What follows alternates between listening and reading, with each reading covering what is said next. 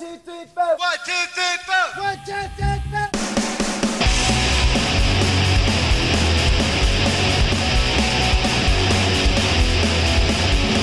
We're coming at you hot, live and kicking with the hottest band this side of the Iron Curtain, the Ramones!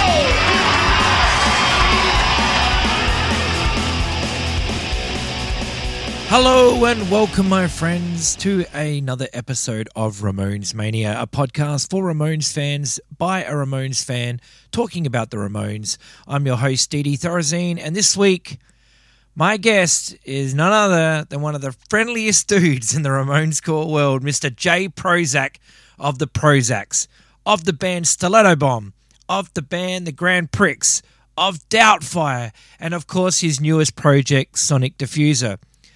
Basically, I think anyone in the Ramones core world knows who Jay Prozac is. He's just one of those guys who has just been around for a long time, and he's just churned out killer records. And I'm sure that every Ramones core fan has something with his name on it. You know, it's part and parcel with the genre of music that we love, which is pretty rad for him. I had heard about him, plenty of times over the years, but it wasn't until my friend Bill McCracken from the McCrackens did an album with him under the band name of Doubtfire. So once I listened to that record, I immediately was just so hooked on that record, and I was like, I need to find out more about the Prozacs, instead of just the one or two songs that I had. So I did a deep dive and jumped into the rabbit hole of Jay Prozac tunes, and here we are today. So before we get stuck into this episode, I just want to let you know that you can follow the podcast on social media. There's an Instagram page, which is at Ramones Mania Podcast. There's a Facebook page for you to interact with, which is Ramones Mania Podcast. And if you want to get in touch with me, you can always email me at ramonesmaniapodcast@gmail.com. Well, also in other Ramones core news, I just want to let you know that the band The Hung Ups, who are an awesome band, have just released their Panic Attack EP from 2017, which is now available on 7-inch vinyl, a few different colours there. It's pretty bitchin'. I don't care, I'll say what I please. I'm not gonna get down on my knees, begging you to like me. I'd rather just make you angry.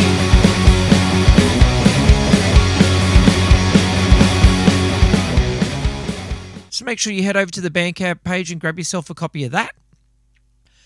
Those serial killer psychopaths from wherever they're from, Crystal Lake, the Jasons, have announced a split 7-inch with those mysterious guys, the Black Russians. And I think it's coming out of Mum's Basement Records. So make sure you keep your eyes peeled for that, because I'm sure it's going to go quick. And the Travoltas have reissued their Team B album through Stardom Records. So jump online and make sure you grab yourself a copy of that, because that is a classic record and you all need it. You definitely do need that. And there's a reason why you need it more than ever, but we'll get to that later. Anyway, back to Jay Prozac. Like I said, the dude has so much stuff that's out on vinyl, CD, whatever. He's done so much stuff over the years, and it's all noteworthy and fun. So definitely check out. And if you have yet to hear Jay Prozac's music, well, you're in luck, because we're going to touch on most of it through this episode. Awesome. That's a bargain. Can't get better than that. So, this is a long show, as we really got into some deep history and some fun chats, but I think you're really going to enjoy it. So grab your favourite beverage, sit back and enjoy this awesome chat with Jay Prozac from his 100 different bands about all things Ramones Mania.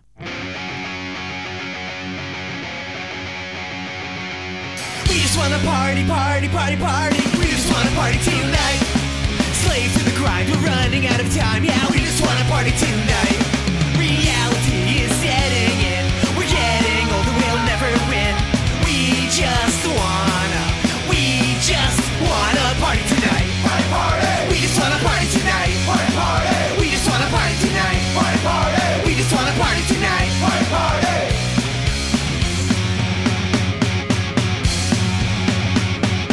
We just wanna party, party, party, party. We just wanna party tonight. Doing all the things we'd rather not do. Yeah, we just wanna party tonight. Responsibility. first of all, I've got to say it's a pleasure to talk to you. It's been a long time. I think Likewise. we've been like following each other for years, man. Like on social media, because I know that you added me on Facebook many years ago when I had Facebook, but I since deleted it. Right.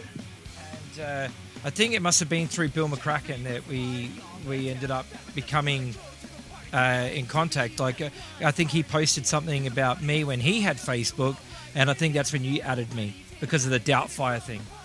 Yeah, right. Yeah, right around Doubtfire. Yep. So, yeah, awesome. So it's such a it's a nice community. How all these bands that are inspired by this one band are all like we're all just mates. You know what I mean? We're all just friends with each other. We all hang out. We don't get to hang out because we don't really live near each other, but we all have a mutual respect. And there's a big community of people and bands that just love the Ramones, and it brings everybody together. It's awesome. Oh yeah. Become friends and become better friends than some of the people you see every day. Yeah, exactly. Because you're interacting with them all the time. You're seeing what new records they've got out, what new releases they're doing, anything like that. And it's just it's so cool just to see how much is actually happening in this Ramones core world, I should say, quote unquote. Yeah, no, for sure. Awesome. Well, like I said, thanks heaps for doing this. I know, you had to wake up early. So I really do appreciate you finding the time to do this. And thank you so much. I appreciate it. That's cool, man. I mean, we worked together on a song. As if you were going to get off scot-free. Yeah, hell yeah, right? That's a kick-ass song, man. I was so stoked when I heard that. I was too, man. Like, I didn't know how it was going to go. Like, I just figured that I would just ask people who were in bands that I liked. If I've heard your music and I liked your music and I liked what you did with your singing, I would just ask you.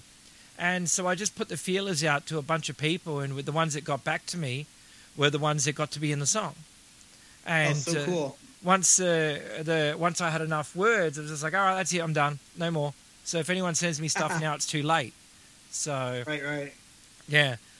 But I think it turned out really well, and I'm glad we got raised $130 for the cause, which is fantastic. That's super. Hell yeah.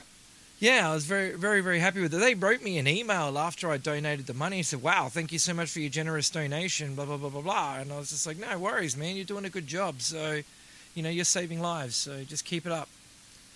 No, that's great. I thank you so much for reaching out to me. I'm glad I was able to do it. Yeah, well, you were the first person to get back to me with everything. You must have been so excited about it. You're just like, fuck, I'm fired up. I'm excited or I'm desperate. I don't know. That's a fine line, I guess. Well, the reason that we're here today is obviously it's the Ramones Mania show, where I basically talk to bands that are inspired by the Ramones, but about their love for the Ramones and how it relates back to them and their music and their lives. So the first thing I did want to ask you, Jay, is, do you remember the first time that you ever heard the Ramones and what your immediate reaction was? The first time I probably remember hearing the Ramones would be like MTV when they were playing like Sedated. Mm-hmm. But I never really latched onto it. That would have been in the in the 80s at some point. But I didn't get into the punk rock until Green Day, 93, 94, in that era. Oh, okay. And the Ramones didn't resonate with me. I just I was getting blown up with all these new bands.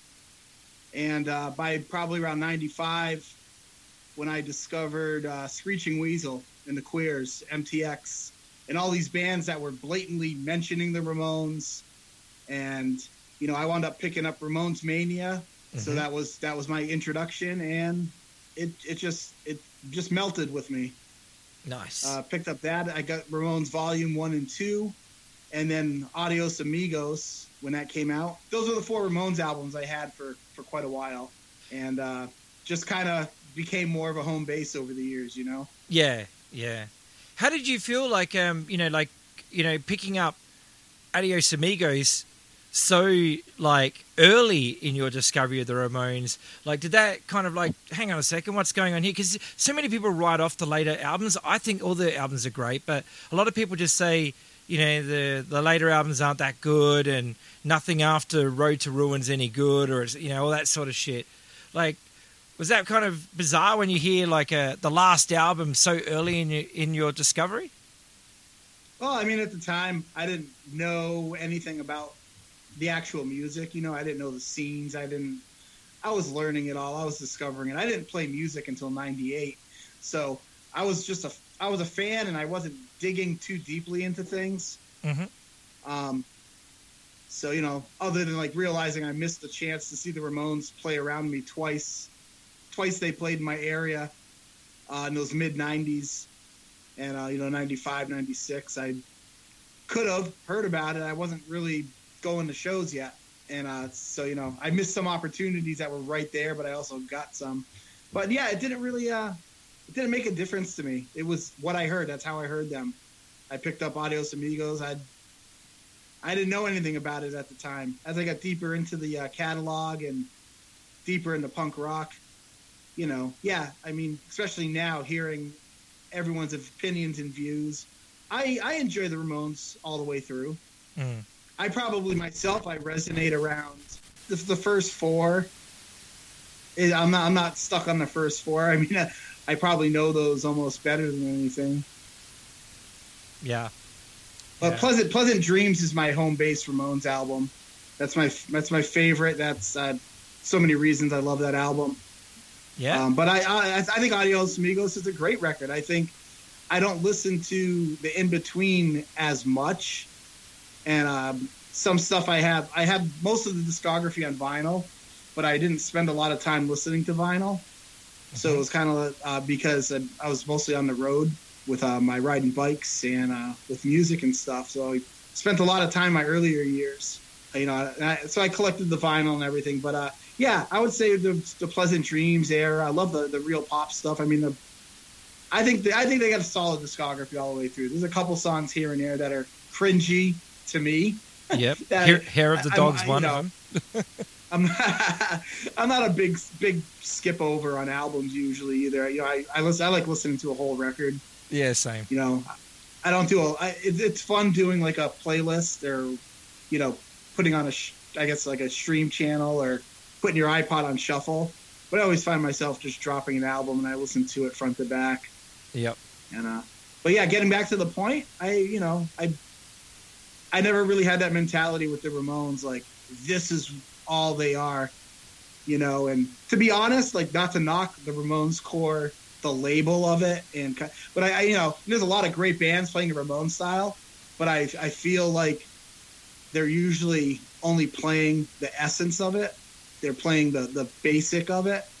You know what I mean? Yeah. Because if you go through their catalog, you know, a good example, the Huntingtons just put out a new record. Mm-hmm. They're notorious for being the big Ramones core band. Yep. And their new record doesn't sound like their old records. And it doesn't sound like the 1, 2, 3, 4 Ramones core. But they're tapping into those later year records for that inspiration. And you can hear that. And I thought that was pretty cool that they went there. I really like that record, that new Huntington's record. Actually, I think it's great. I picked it up on vinyl just recently. It came in a package of records that I bought from, you know, Europe. And I mean, I'd already heard it, but to sit down and just, you know, when I get a record, I just put it on and I sit down and really digest it. Just sit there and don't do anything else but just listen to the record. And I was just like, wow, yeah, this is great. Like it's different to the early shit, but it's still it just rocks.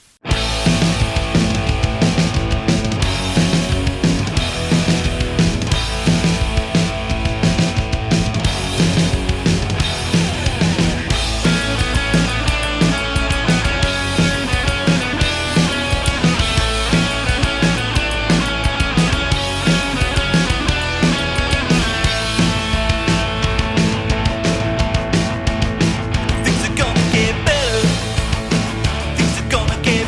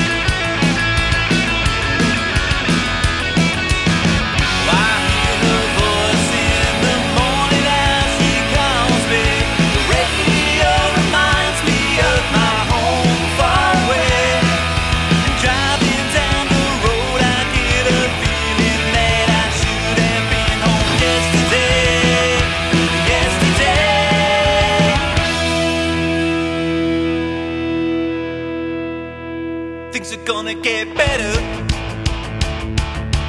Better. Things are gonna get better. Well, they better. Things are gonna get better. Things are gonna get better. Oh, oh, yeah. Things are gonna get better. Things are gonna get better. Oh, oh, yeah. Things are gonna get better. Well, they better. Things are gonna get better. Well, they better.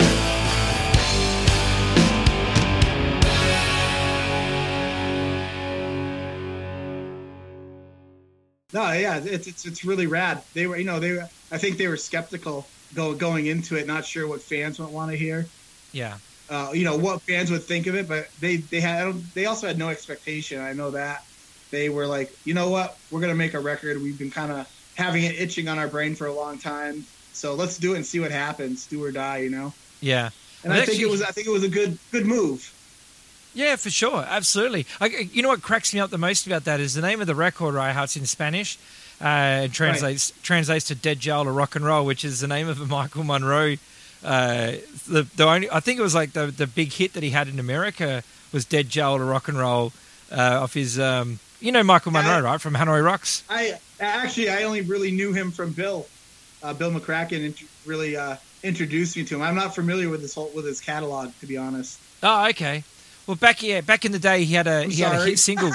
That's fine. He had a hit single called Dead Jowl Rock and Roll. I guess it was a minor hit, but it's got Guns N' Roses in the video and stuff like that, or Axl Rose in the video and stuff. It's a great song, and I'm wondering if they know about that. I'll have to get them on the show one time and ask them if they know about Michael Monroe's song called Dead Jowl Rock and Roll. Yeah, I almost feel like that was brought up on another podcast, and I know. I don't know if you know that they were going to use that title at another point in time.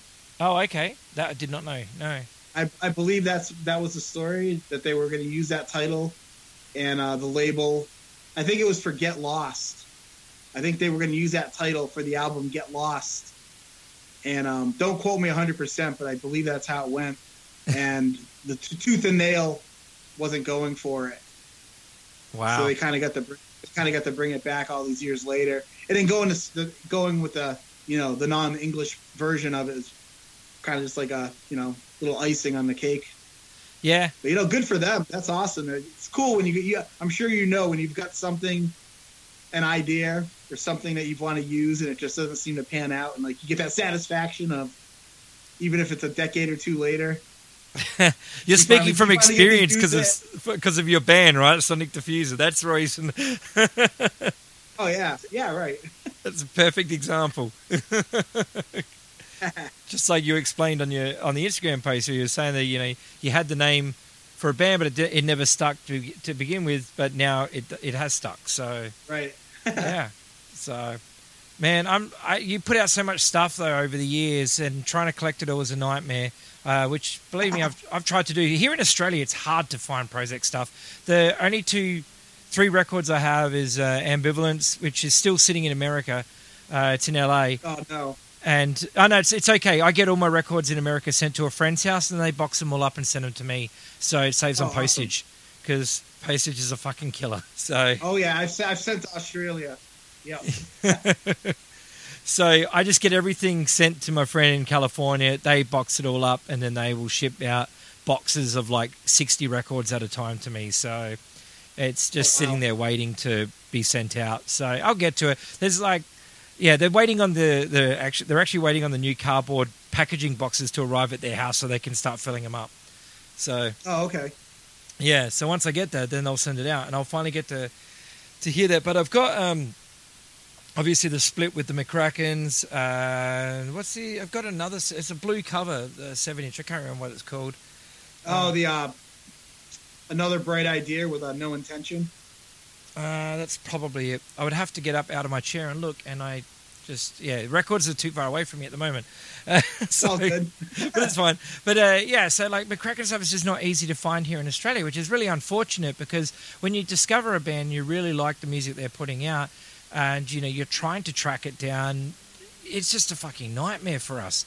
But we so every time I go to the States, I'm always like looking for records by all these bands that, you know, that I grew up listening to on, you know, on those cheap comps or whatever, because a lot of that stuff just didn't filter in out here on a major scale. So you'd have to, you know, you'd be lucky if you can find them, you know, because stuff like that, and 7 inches are only like 300 copies or 500 copies. You're not, your chances of finding it aren't always going to be great. Right. So, Yep. yeah. I remember searching for the McCrackens. That was again in the 90s, you know. Yep. And I mean, it's always just so kick-ass when you're in a you know, some random record store, you're on the road, and like you're not even looking for anything in particular. You're just looking for anything that you might not have found elsewhere, you know. Mm-hmm. And I have fond memories of I was living in Michigan briefly, and a couple of record stores there, and I had probably picked up 3 or 4 McCracken 7 inches.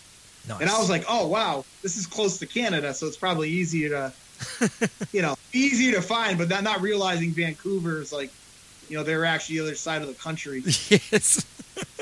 So I'm just like, oh, I'm in Canada, sweet, you know. Actually, I picked up comic books and bubble gums on my first tour with my first band, the Grand Prix. We were, and Jimmy from the Vapids had brought us to a record store, and again, same mentality. Oh shit, we're in Canada. The McCrackens are from Canada. I'll be able to find everything. But I did pick up that, you know, that was one of my fond memories of that trip. But yeah, that's what's cool. Like back in the day, you know, it's finding, you know, going on the internet is cool. You can build your record collection, but nothing beats having a story, a distinct memory, a challenge. Yeah, absolutely. I totally agree. Like I remember there was one time that in 2008 we were in Zurich, Switzerland, and my friend in Switzerland took us to this amazing record store. I can't remember the name of it, but it was like it was decked out like a 60s, like just 60s paraphernalia, memorabilia everywhere, go-go stuff and whatever. It was a pretty incredible store. I can't remember the name of it for the life of me, but I just know it was in Zurich because it wasn't that far from the bar that is owned by Celtic Frost. But anyway, that's beside the point. The point is that I was going through records and I was flicking through just garage rock and roll and whatever, just trying to find something, you know. And I just remember saying to my friend, Catherine, I said, I've been looking for this record by this guy called Ron Haydock and the Boppers. Like he did the soundtrack to this movie called Rat Finker Boo Boo, which is one of my favorite movies. And I've been looking for this soundtrack forever, and I just can't fucking find it. Have you ever heard of this? And she's like, no, I've never heard of that. 3 records later, no shit, there it was. 3 records later, we're talking about it, and then fucking I just kept flicking. 3 records later, bam, there it is. I pulled it out. It was released on Norton Records, and I looked at it and I said, holy shit. I just showed her, and the look on her face was in shock. And she was like, that's awesome. What other records do you need to find? Tell me about them in case we find them. And so, yeah, that's so cool, man. Those it adds such value to your memorabilia and your collection. You know, I love it. I love it. I love sitting down and having a good story. You know, and I was on a road trip, BMX road trip around 2001, and me and my buddy were going cross country to California. So we stopped to take a piss and grab food in Nebraska. And we get out. There's a record store nearby. I'm like, hey, you mind if I go stop in the record store? And I go in and digging out. And I wound up walking out with I got a Muffs. I think I bought Muffs, their Hamburger CD. Nice. And I found a Fastbacks 10-inch gatefold live at the Crocodile. Nice. And, you know, and I was so stoked because at that point I was starting to, you know, collect the Fastback stuff. And yeah, something I didn't even know existed. So that puppy sat under the seat of my car, the front seat of my car, for the next month on our road trip. That's amazing. But yeah, you know, again, those all that stuff that's connected. A lot of people don't understand when they're not collecting things and they don't, you know, it doesn't really mean anything. Yep. But you know, the people that it does, I could sit down for hours and hours and just go back and forth with these kind of stories. Yeah, and I think that's why record collecting is such an amazing thing, is because there are so many stories. Like, I mean, what's the story that goes with an MP3? Oh, yeah, right-click, save as, that was it. I mean, that's your story. Yeah. You know what I mean? Like, I found this site where I could download their entire catalog, so I did. You know? Oh, wow, awesome. I could do that too. So, but I mean, like, yeah, like going to, you know, try, especially when you're in another country, like that's always a fucking trip because, you know, like when I've been to Amoeba, for example, Amoeba in Hollywood is just, oh my God, some of the shit that I found in that place, which is just blown my mind, especially Australian stuff, because for some reason, Australian records are really cheap in the USA. Besides all the heavy hitters like Radio Birdman, and you know, people know what they've got when they see Radio Birdman. But you know, I've been over there and been flicking through and found singles. I found sealed records by the Hard-Ons for like $5 to $10, and I'm just like, no shit. Fucking kidding me? Like sitting here, and so Tang Records, who released like Dick Cheese and Love Is a Battlefield, must have had like excess stock or something, and just gone and taken it down there and said, hey, we've got all these Hard-Ons records, here you go. You know, like just giving them to them or something, because they were like mint, like they were all still sealed. So I grabbed whatever I could, you know, because I'm that guy. Right. So. Yep. You know, it's funny because there's a handful of bands I've picked up extra records and I've given away so much stuff to just people, bands staying at my house on tour and whatnot. And, you know, it's always rad when it's going to a good home. Yeah. It's a good story to tell, and also a little bit of blackmail, you know, years later. Hey, you still got that record I gave you? You know that. It's really hard to find.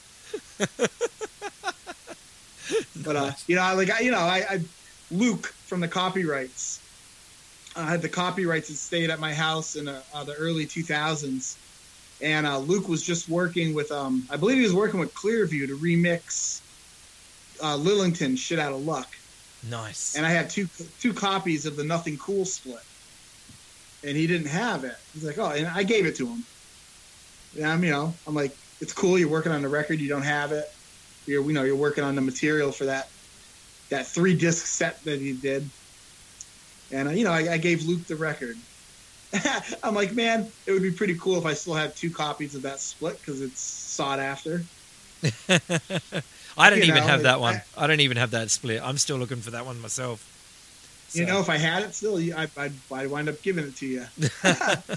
It's amazing that that now, especially because of websites like Discogs and stuff, that records have become like this huge commodity now. Like where, I mean, they've always been, because I remember back in the early 90s when people would do like silent auctions where you'd get a price list in the mail with like the reserve price, and then you just have to write to this guy, via mail with your bid. And then if you win it, he's going to write back to you and say the record is yours. Here's my bank details or send me a money order. So it's that sort of stuff has always happened. But it wasn't like, I remember buying all those Screeching Weasel records and stuff as they were coming out, and those singles I was picking them up for like $5, $3, $5.50, and now you'd be fucking shit out of luck trying to find Pervo Devo for like less than $30 or something. It's ridiculous. Right. Yep. No, totally true. I don't sell a lot of records. It's very rare. Probably the last 4 or 5 years, I've sold a handful, mostly to generate money to put out my own records. And I had 2 LPs by Head, and nice. I sold both of them. I believe I sold both of them to John from Mom's Basement Records, who did the Head tribute. That's right. And, and I'm like, I kind of wish I held on to them. Yeah. So next time, if I ever get together with you, John, and we have a couple beers and I'm in your house, I might wind up getting them back. But, I've sold a couple of things. But the coolest one I sold was I had pictures of my record collection I was putting online a couple of years ago. And a kid saw I had a Blink-182 7-inch, and it was a split. He hit me up. I wound up selling it for $165. Yeah, is that the first one? The first record they did? Yeah. And the same thing. I picked it up for probably about $3, back in the 90s. Yeah, I got a sad story about that fucking record, man. That's a sore spot for me. So. Oh no. Yeah. Someone took it. Someone stole it off me, and shit. Yeah, the one with the Iconoclast, right? That was the other band. Yes. Yeah. Short Bus, I think it's called. I had that. I bought it like way back in the early days of eBay. I managed to get it for $20, and Nice. that was postage paid to Australia, because Blink hadn't fully broken that I can remember, or they not in Australia anyway. Like, they weren't fucking super massive enema of the state, like they became. Right. And so I remember the early days of eBay, and someone told me, "Oh, have you tried looking for records on eBay?" And I was like, "Oh, no, I haven't." And so I gave it a shot, and I was just looking into the bands that I was into at the time, and Blink was one of those bands, and I checked it, and there was a guy selling one, and it was like $20 postage paid. So I said, "Oh, what's the shipping on that?" $5 or Right. something, because everything was a lot cheaper back then. And Oh, yeah. I got it, and I had it for a fucking good maybe 10 years. And then one day someone said to me, he goes, "Oh, did you know Blink had a split with this band when they were just called Blink?" And I said, "Yeah, I've got it." And then I thought, fuck, I haven't seen that in a while. So I went to my records and looked, and there it is. It's not there. And I'm like, That fucking sucks. bullshit. Like, who the fuck fucking took that? Whenever I've had people over, I mean, obviously we've had a lot of parties and bands have stayed at my house and stuff like that. Back, Right. just like, it's what you do in the punk community, but you don't expect someone to fucking go, "Ooh, I'll take this fucking Yeah. valuable record and sell it." So, Yeah, my wife, I know she's voiced those concerns over the years, because we've had so many touring bands stay at the house. And a lot of times they'd be sleeping in my room with my records and my memorabilia and everything else. And dude, I've gone through it so many times. Like, I feel bad sometimes, but you don't really know people. yeah. And I've had records that I was like, I've misplaced, couldn't find, and my heart would drop, and I would be, ripping, same thing, ripping through all my records, and like, can't find it. Then you start thinking like, but then you find it, and you're like, oh, thank God, Yeah. But that sucks. I'm sorry to hear that, man. That's horrible. Yeah, it is, but I mean, I've lived without it now for 20 years. Oh yeah. So I had no idea. It was even like, I don't see money worth in records. Like, No. I've never, like I said, I don't sell records. Same thing with musical gear. I don't have a cash worth on any of it, because I usually get it because I want it. yeah, exactly. I'm the And, same. When I sold that record, I was very timid. I saw one sold for like $495. But yeah, this guy wanted it. He was a little upset when he got it, because there was a sticker that was a price sticker, and it was stuck to the actual sleeve. Like, fucking hell. Yeah, Like, but- really? Like, It had been peeled off, and he hit me up, and he was like, "Hey, man." And I was like, for one, I'm not a record collector. You really wanted it. And I was like, but two, I sent you pictures, and I said, go back and look in our messages. yeah. And there, it was blatantly right there. I took solid, nice, crisp, high-res pictures, and so he was all right with it, but he was a little bummed. I guess he had a few of them, too, the same guy. But regardless, I was like, you know what?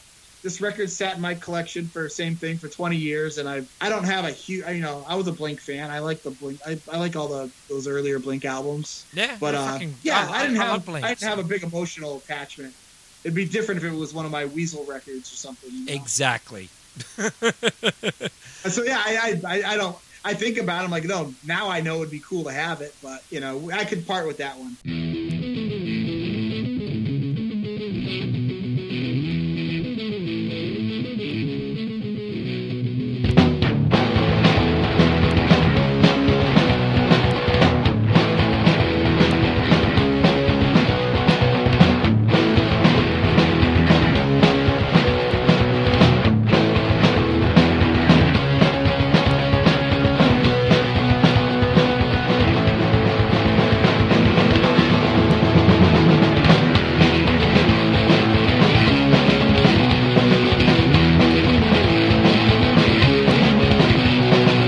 We'll waste some time thinking about a girl and stealing her away from her world.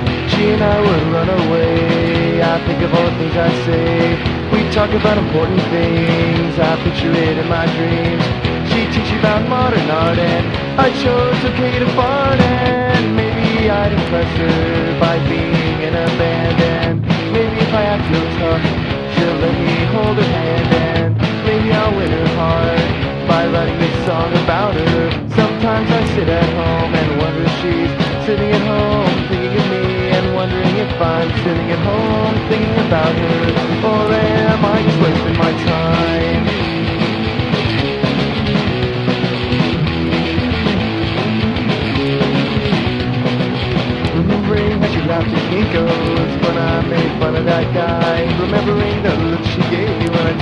that I used to pry. I really want to ask her out, but my ego could never take it. And even if I got the balls, you know that the cougar would never make it.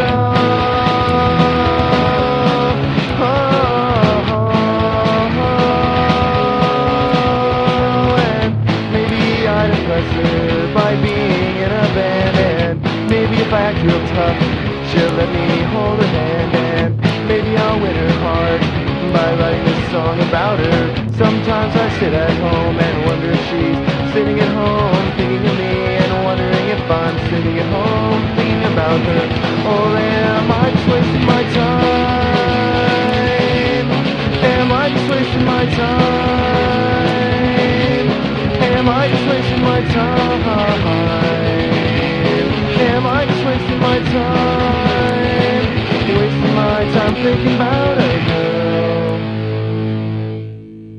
I also learned that the Iconolasts, I didn't know that they became Alien Ant Farm. Oh, really? Is that who that...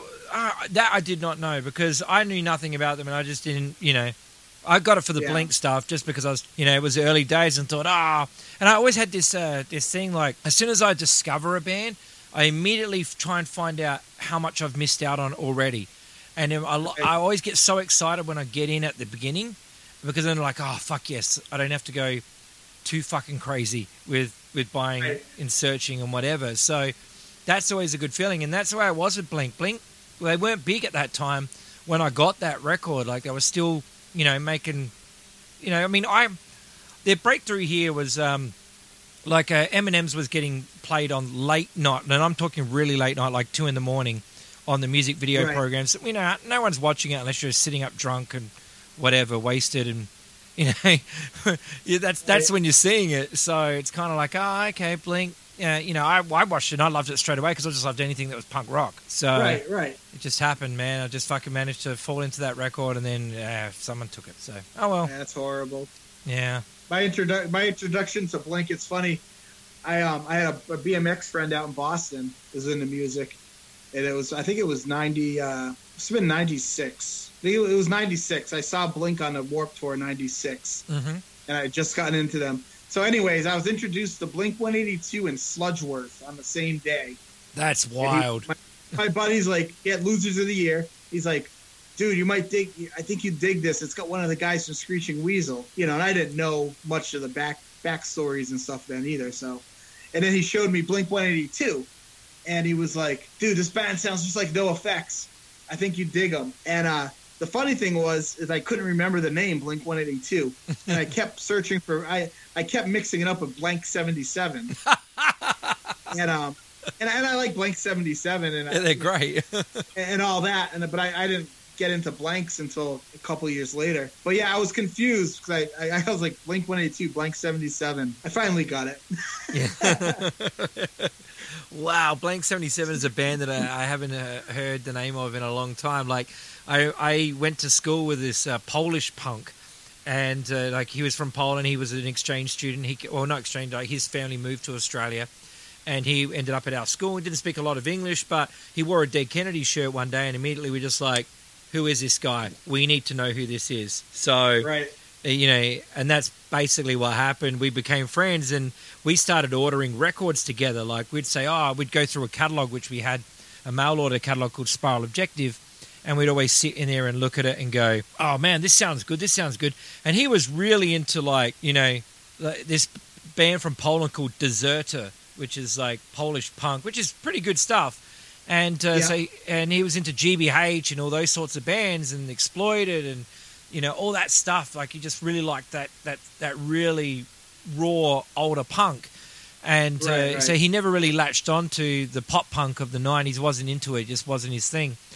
He just stayed pure with his oi oi oi, kick a cop in the head type stuff. And and I remember him going, I'm going to buy this band, Blank 77, and it was this white cover with this like punk and a skinhead on the front, like, what's it called? Pogo? Unite and Pogo. That was it, Unite and Pogo.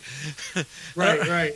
And I remember we got the parcel sent in, and we all got our records, and he came as soon as I got home, and I said, dude, the records have arrived. He came around on lunch break the next day and got his records, And I remember we put it on the stereo, my mum's stereo, and we were just laughing because, like, I liked it, but it was humorous to see like the record cover and I was sitting there going, this is happening now. Like, this sounds like it's 1977. You know what I mean? Like, and it we played some shows with them. My first band. Nice. Yeah. I heard they're fucking amazing live. I actually heard that. They're awesome. Yeah, someone saw them. A guy the drummer from this band called UMI, Australian rock band. He was in New York City. They played a show in New York City one night, and then he just went out walking, and he walked into a club in New York. It might have even been CBGB's, and Blank 77 were playing, and so he just watched them, and he was raving about them to me. I was like, that's rad.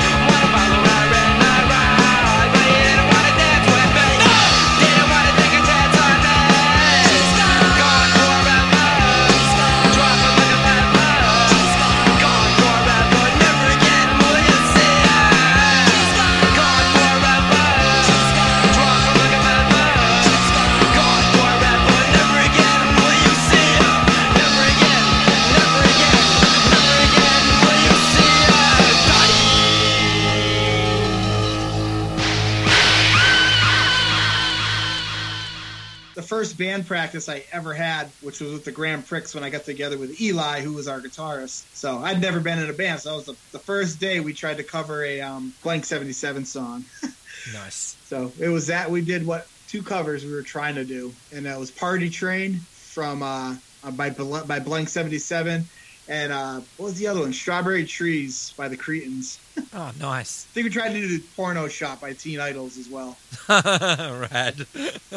The Teen Idols are great. I remember the first time I heard them was at More Bounce to the Ounce, double LP thing, that double CD thing that came out. There was that One Pill song on there, and that One Pill just blew my mind. I just loved the harmony lines in it. I thought the song was fantastic, and from there I just went out and bought the records and whatever. So I'm thinking that might be where I heard them first as well. I had picked up the album when it came out, and I went to see them at the Elvis Room in New Hampshire. It was a big venue for a long time, for years and years. But it was a big ordeal because I had gone to see the Teen Idols, and it was like 10 people there.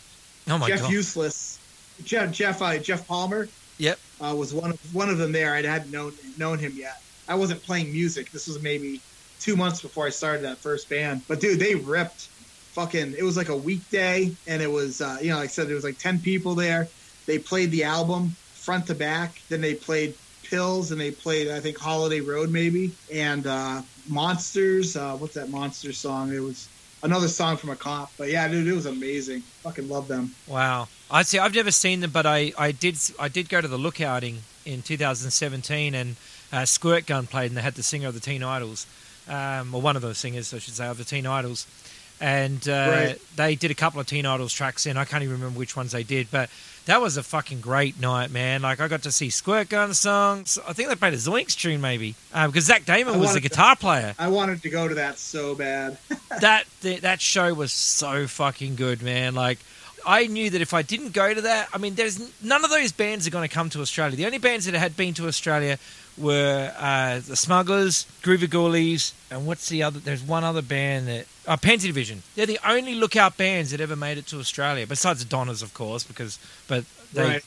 you know, and they didn't play that Lookouting. But I mean, out of all the bands that played the Lookouting, yeah, only the Groovy Ghoulies and Pansy Division and Smugglers were the ones that made it out to our country. So to get over there and see, you know, Corrupted Morals and fucking Nuisance and Monsula and, you know, all these crazy fucking bands that I'm just never going to see otherwise. Scherzo fucking played. Like, what the fuck? I took my records along to get signed, and I got a Scherzo record signed by Scherzo. And they were like, looking at me and going like, what the fuck? Like, you come from Australia, you brought your records with you? And I was like, yeah, I am that guy. So I took like... Dude, that's awesome. I took Cringer singles along so I could get Kamala to sign them. So, Oh my goodness. I was like, Dude, I got that's hardcore. Squirt Gun record signed by Mass. I'd taken shit along, man. Like, cause I got my Tilt record signed because Tilt reformed and played. I got the Avengers record signed by. I mean, you know, it's just they were playing. Why not? Mr. T Experience was signed. I got all that shit signed. Like, it was just something I had to do. I'm just that guy. Make the most of the opportunity. Hell yeah, nothing wrong with that. That was an amazing 4 days. It was just like, wow. You know, to see, it was actually 5 because I went to a club show as well and saw Dr. Frank do an acoustic performance, a solo show, which was fantastic. So, That's right. Yeah, he's such a talented songwriter too. Fucking. He's amazing. He's my top 3 of all time for sure. Yeah, lyrical genius too. So I don't know how he does it.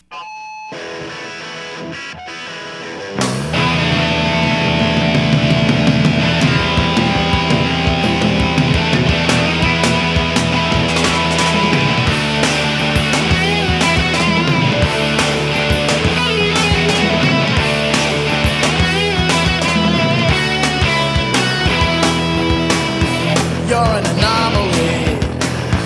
That's a thing without a name.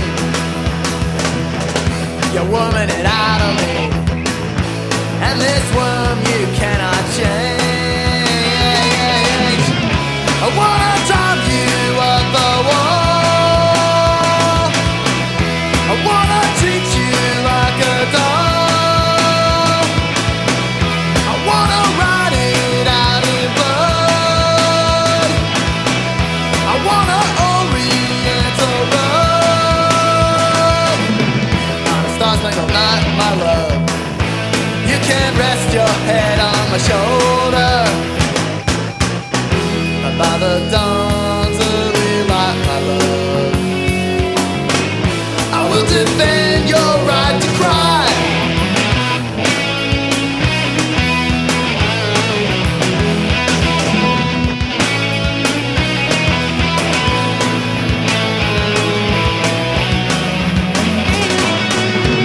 I wanna be there at your door.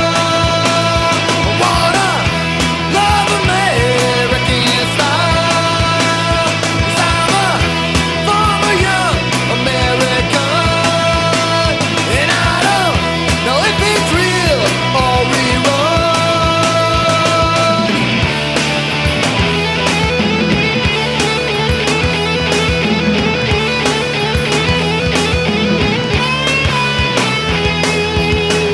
There's something you ought to know before you think you understand.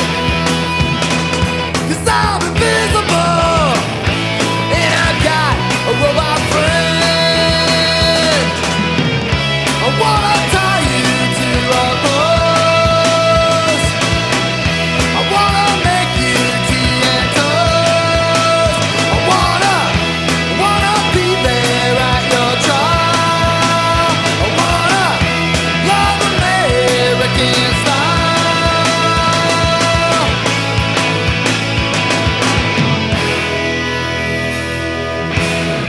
Yes. Now, the other thing I was going to say is, you said you'd never seen the Ramones, but have you ever seen a Ramone? Like any of the solo shows by any of the guys? The Prozacs did a show with Marky Ramone. There you go. And how was that? And it was fun. It was in a huge venue, and there wasn't a lot of people. I say a lot of people if it was probably 150 people, but in a big venue that holds 1,500. Oh, wow. But it was it was fun. Marky didn't really come out. I think he basically came out of his bus, got on stage, played, and got back in the bus. Oh, wow. His band, who was that he had playing with him, they were cool as shit, and we all hung out all fucking night. So who was in the band when you played with him? Like, who are these other band members? Because he's had such a revolving lineup. So I honestly I can't remember. I don't remember who they were. I remember that they were for some band, I think in the Midwest or something. And I honestly don't remember who they were. Right. Yep. Because I remember for a while there he had Alex Kane on guitar from that band LSD, and okay. Yeah, so I remember he was playing guitar for him. He was also in a band in England called Anti-Product, and Claire from Anti-Product was the bass player in Marky Ramones, and now she's playing bass in Richie Ramone's band. So, right, yeah. So, what's that? We were booked with Richie Ramone last year, and the show fell through because Richie got sick. I think it was like last April. Oh, okay. And so Richie was in a hospital and had to cancel a couple tours. It got rebooked, and it wound up being at a time I couldn't do it. So I was pretty bummed to miss that opportunity. Yeah. Wow. So you didn't get to meet Marky either, so that's a shame. Or did you meet him? But I didn't meet him. No. I did see him play with the Misfits. Really? You saw that? Yeah. How was that? Yeah. They did a half. It was rad. It was. I think they did a half Ramones and half Misfits set. Oh, and, wow. That was bad. That was badass. That was cool. That was. It couldn't have been too long after we had played with. Because we did a couple shows with the Misfits, and which version of the Misfits though? The Jerry only Misfits or the Mikhail Graves?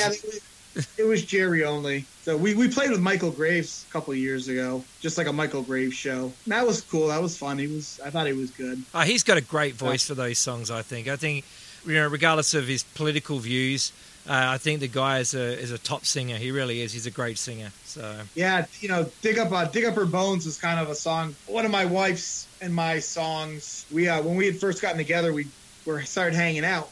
We took a road trip.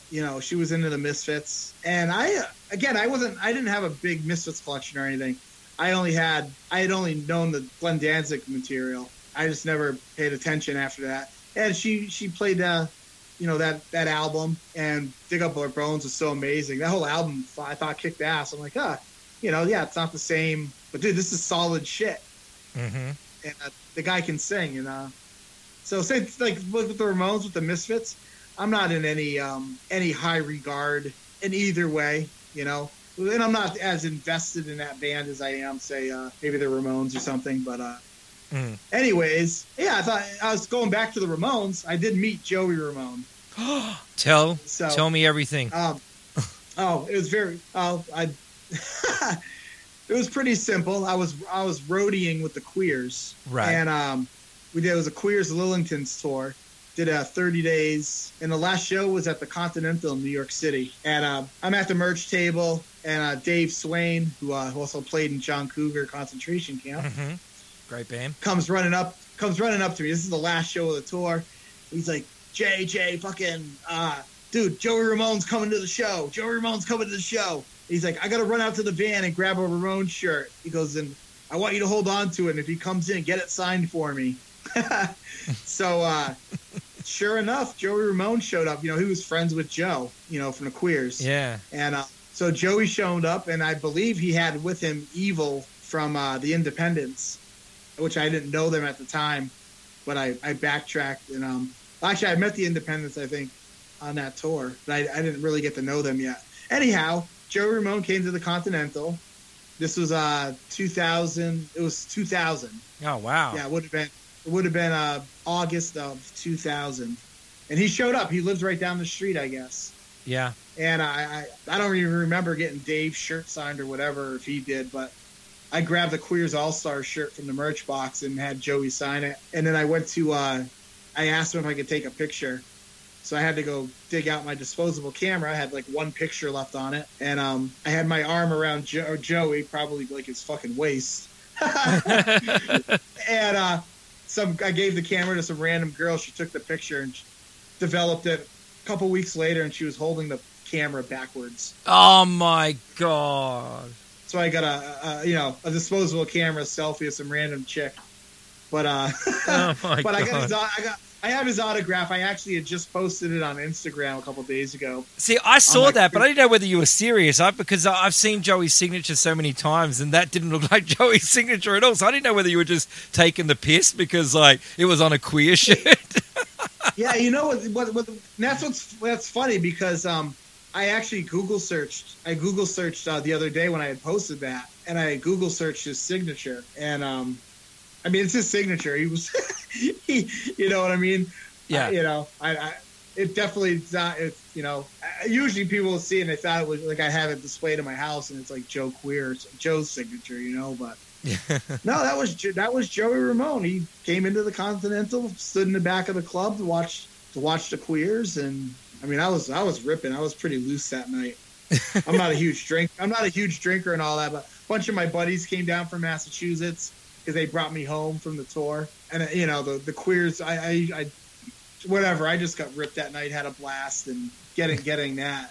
Yeah, I felt a little bad when I went online the other day and I was looking at that, trying to look for a signature, I just, for my own comparison, but I don't know if I had it done, Yeah. I mean, it means it's what it means to you. Like, you were there, it all happened. What anybody else thinks about it doesn't really matter, because it was the experience that you had, and you got to meet the fucking god of punk rock, and you are lucky to have done that, and especially because, I mean, he looked healthy at that time? Because, I mean, it was 2000. I didn't analyze him or check him out. It was a wild night. I mean, I was doing merch. We had the Queers, the Lillingtons, and the Explosion in the house. It was a packed place. That's a great bill. He came. The Continental isn't a huge venue, and it was just it was insane. But yeah, he came in, and that's why I was at the merch table, and I was just, like I said, I was pretty ripping. It was exciting. I had all the buddies there, and I wish I had that picture. I wish the hell that game. Yeah. I never got to meet, Joey, Johnny, Tommy, Dee Dee, or Clem, but I've been lucky to meet the other three, which has always been, it's always an experience to meet those guys, just because right. They were there. Yeah, I mean, I never got to meet Joey. I always wanted to meet Joey because I'd heard so many good stories about Joey. Like, he just seemed like he was the kind of guy who just had a lot of time for fans. Right. So I wish, I kind of wish, thinking back, that if it was something that was planned a little bit ahead, like we had, say, stopped over Joey's apartment or his house, or what, they lived in an apartment, and with Joe and everything, because on that tour we did that on a handful of occasions. Like, we had before one show, we went to a Mexican restaurant with Dusty Watson, Dick Dale, and Agent Orange, and we also. There was the show in what the hell venue was it? What city? San Francisco, I believe. And we had lunch with Metal Mike. Oh yeah, he's a trip, that guy. And that was in the venue, in the green room, and it was just I think it was just me, Joe, Mike, and maybe, I don't know if Lurch or something was there, but so that, thinking back, that would have been really badass if we actually hooked up for lunch or something with Joey. That would have been wild, man. So what, how it was. It wasn't back in the day too. I don't have many photos of so many amazing experiences because I wasn't a photographer and I didn't carry around a camera. Now we all have them on our phone, so every little thing that happens, you're able to document it.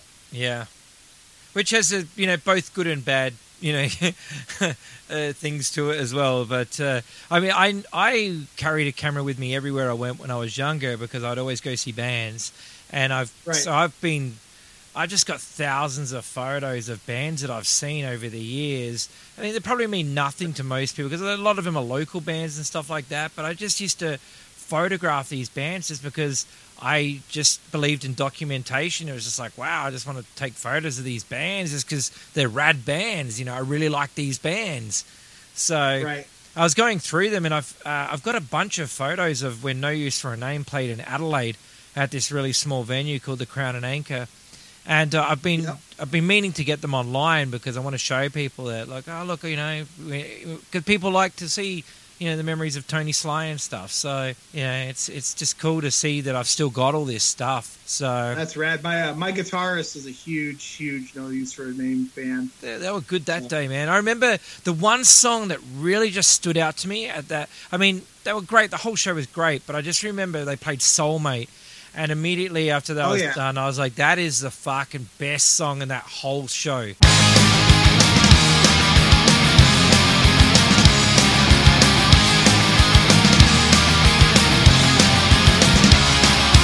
Monday morning you woke up crying, the outcome of a stupid line, oh, said by some punk ass on the street.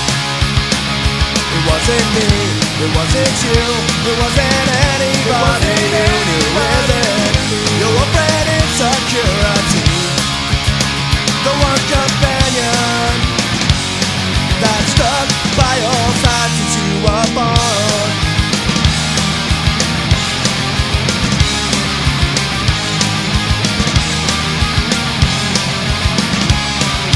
Tuesday night you were in a fight, the same old argument, black and white. It's something that's eating you inside. It's not the food, it's not the booze, it isn't anything consumed. So is it becoming a problem you can't hide? And all those times you thought that you were wrong, you were right. The devil on your shoulder gives you shaky paranoia. The countless times you called a few, your best friend to the end of time, they'll always be there by your side. Solidify conditions you've abused. What that means you'll never have a clue.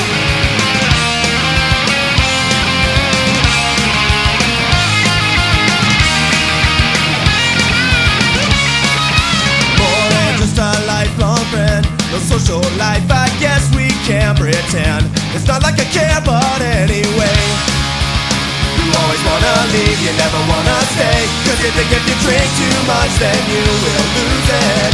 You'll drink your security away. The one companion that stuck by your side since you were born. The little voice inside your head, annoying and confusing, that somehow tells you what to do. Socially you've lost your mind and basically you're out of time. Trying to feel so much it breaks on you. What that means you'll never have a clue.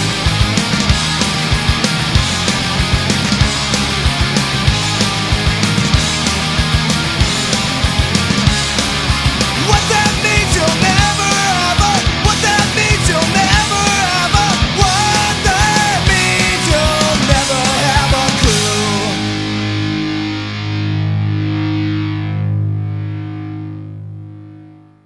Yeah, dude. I mean, that album was huge to me, and I'd gotten into that. I think I was probably into that more before I was hardcore into Screeching Weasel and stuff. But I'm actually waiting on the reissue, the 25-year anniversary reissue of that album. I wonder what they've done different to it, because if it's been remastered or if they've done anything different, or if it's just a different coloured vinyl. Because I did read that they were releasing that as some sort of anniversary edition, but I didn't know if there was anything extra that you were getting with it, like demos or something, which I always believe. I'm pretty sure it was remastered. I don't have it on vinyl. I just had it on CD. It's a great record. So I pre-ordered it. But that album's I was telling my buddy Jed, because again he's hugely influenced by them, and you can hear it in his music, his band No Intention, and that was the only album. I had that in the Daily Grind, and that's all I had for No Use for a Name up until a few years ago when I started picking away at their the rest of the catalog. Did you ever hear that covers record that was done for the memory of Tony Sy, where all those bands on Fat and like other? I labels? had heard. Yeah, the fucking version of Soulmate on that by Strung Out is insane. It's so good because like those guys are like they play like they're in a metal band. You know what I mean? Like Strung Out. I mean, they're metalheads. Right. They're metalheads that play punk. You know, Yep. and I've interviewed the guitarist and I asked him, about music, and straight away he was into shredding music. He's into Metallica. He's into thrash metal, and so it makes sense that they play the way that they play. And I remember he told me this story that when he joined No Use for a Name, he wanted to play like some fucking shred guitar, and they said no, you got to play a Les Paul. And he goes, I don't want to play this fucking shit. He goes, I want to fucking I got to play a shredder, man. I play fast. And they're like, no, that's not cool. You have to play a Les Paul. So for a while, I think he said he had to play a Les Paul for a while, and then he just said, fuck you guys, I'm playing the fucking shred guitars.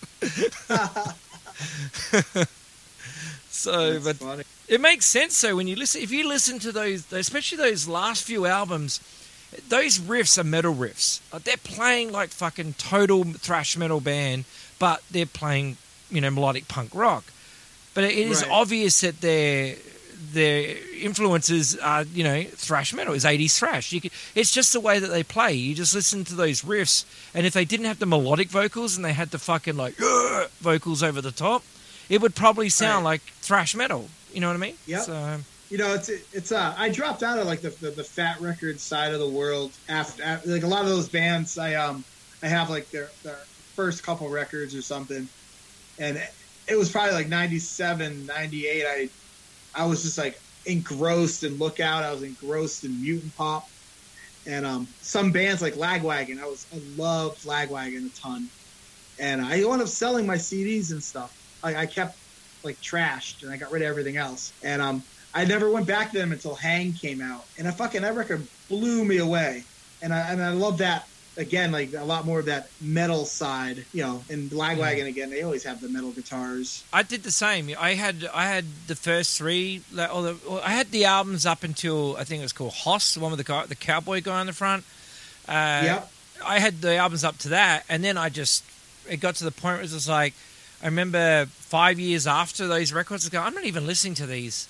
And someone just said, I'll buy them off you. And so I just said, all right, fine. And I sold them to him. And I'm not really big on selling records either, but I was at a time where I was studying, so I didn't have any money. And if someone offered me money for a record that I just wasn't listening to, I just sold it, And now I look back and I think like, fuck, I should have kept all that shit. But I regret it. I got rid of. Again, I was big on CDs, so I collected the vinyl of my top tier bands and like some of my favorite records, but back then I was buying CDs because I was in my car all the time, driving shows, touring, and going to BMX events. Yeah, sounds like a good life, man. But I did the same thing, and I got rid of 300 or 400 CDs, and I've gone back and I've bought so many of them over. I literally I just got Duh in the mail a couple weeks ago. Nice. Because I'm like, and I regretted it. But going to that metal side of that stuff, I like hearing that. And it's refreshing. One of the bands that really kicked me in the ass that I was into in the 90s and kind of dropped off was Bigwig. Oh, yeah. I remember Bigwig. And we did a couple shows with Bigwig around 2006, 2007. And I wound up getting their album Reclamation. Tom and I traded records for, Prozac records. And, dude, that album it was just fucking blew me away. It was short. It was fucking fast. It was like the guitars were insane. And I don't know. That's a very influential, but I can't play any of that shit. Either can I. Dude, I struggle playing fucking the leads you hear on Prozac records if I'm even playing them. But yeah, I like that. I like the metal stuff. I didn't grow up on the heavy metal. I was more in the hair metal. There's nothing wrong with that, man. So was I. I grew up. Well, I grew up in everything, really. It all just. I just got lucky, I guess. My parents were really into rock music, and so they would play the Beatles, the Stones, AC/DC, whatever. And then when the hair metal stuff came along, I was already into like that sort, AC/DC, and so it was just like an extension of that. and all these bands, Bon Jovi, Poison, Warrant, Skid Row. I mean, those first two Skid Row albums are fucking phenomenal. I don't give a shit what anyone says. They're fantastic. Dude, that's what my mom had. I didn't come from a family of music, and but my mom had cassettes. So I definitely, Motley Crue was an early one. So yeah, I grabbed my mom's Motley Crue tapes, and same thing, Poison and Def Leppard, and eventually I got into Skid Row and Warrant. First concert I ever actually asked to go to was Guns N' Roses in '87. Oh, nice. And so that was my first the first cassette I physically owned was Appetite. And I had come home from school one day. It was 7th or 8th grade, and my mom had a bag in her hand from Kmart or something, and she just had a bag in one hand and $5 in the other, and she said, "Got to make a choice: what's in the bag or the $5? And if you take the $5, I'm keeping what's in the bag." I took the bag, and it was Appetite for Destruction. Nice. Needless to say, I don't think my mom would have kept it after she heard it. Guns N' Roses was a little bigger, different level than the other stuff, but that was my first cassette, and I think I went to I had my mom bring me to Kmart again, and I bought Run DMC, Tougher Than Leather, nice. And Aerosmith's Greatest Hits. Awesome. So those are like my first 3 cassette tapes, and they're all great, all of them. Oh, hell yeah! Yeah. I think that I didn't even know if I had a first cassette, because when we grew up in the house, it was kind of like my parents had vinyl, and that was just the medium that was around. So right. It was just an extension of that. Like my first record ever, I can't pinpoint it exactly, but it was either Under the Blade by Twisted Sister or Orgasmatron by Motorhead. They were the records that I bought with my own money. So right. Not ones that Mum bought for me or something like that. So, but I remember the first vinyl record I ever had that was actually mine was I was at a school dance and I won a copy of Would I Lie to You by Eurythmics. Oh, nice. On 7-inch vinyl. I gave it to my mum because I knew she loved it. My mom has a record collection. And I never really. She played records, but I never really, I never put records on and spun them myself. But the one record that I remember the most was the Beach Boys Christmas album. My baby, she told me she don't wanna hold me and kiss my lips anymore. She's gonna leave me and she don't believe me that I'll be true now. Well, maybe she don't love me, not thinking of me, but why'd she do it this time of year? She knows that I'll miss her and I wanna kiss her, if just for Christmas. Merry Christmas, baby. Merry Christmas, baby. Merry Christmas, baby.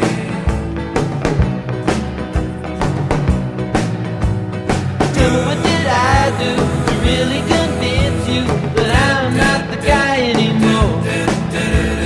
Take back my ring now, I'll do anything now, but please forgive me.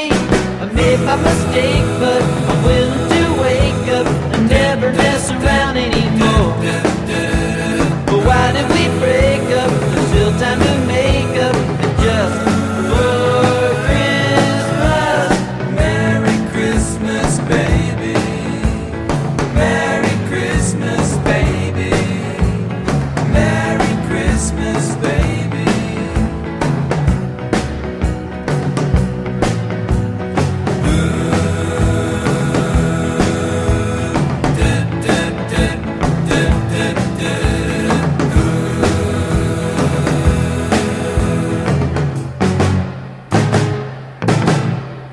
I made my mistake, but I'm willing to wake up and never mess around anymore.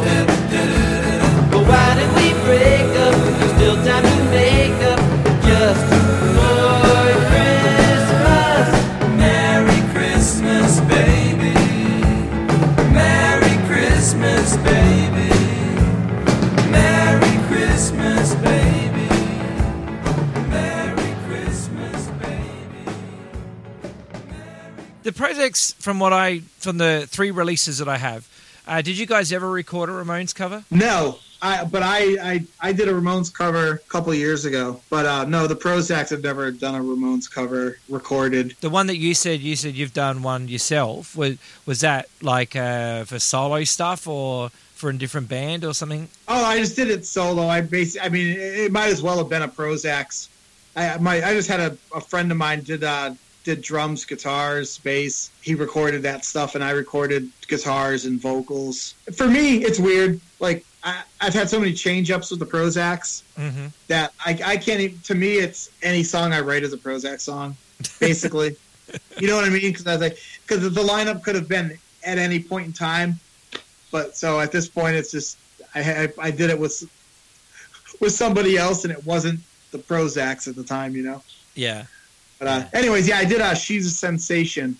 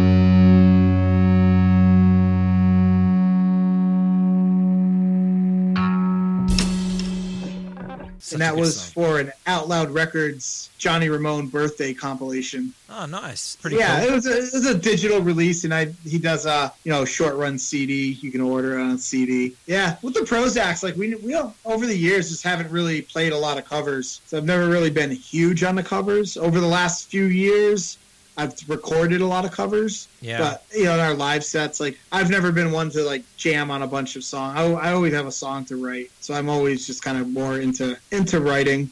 Yeah.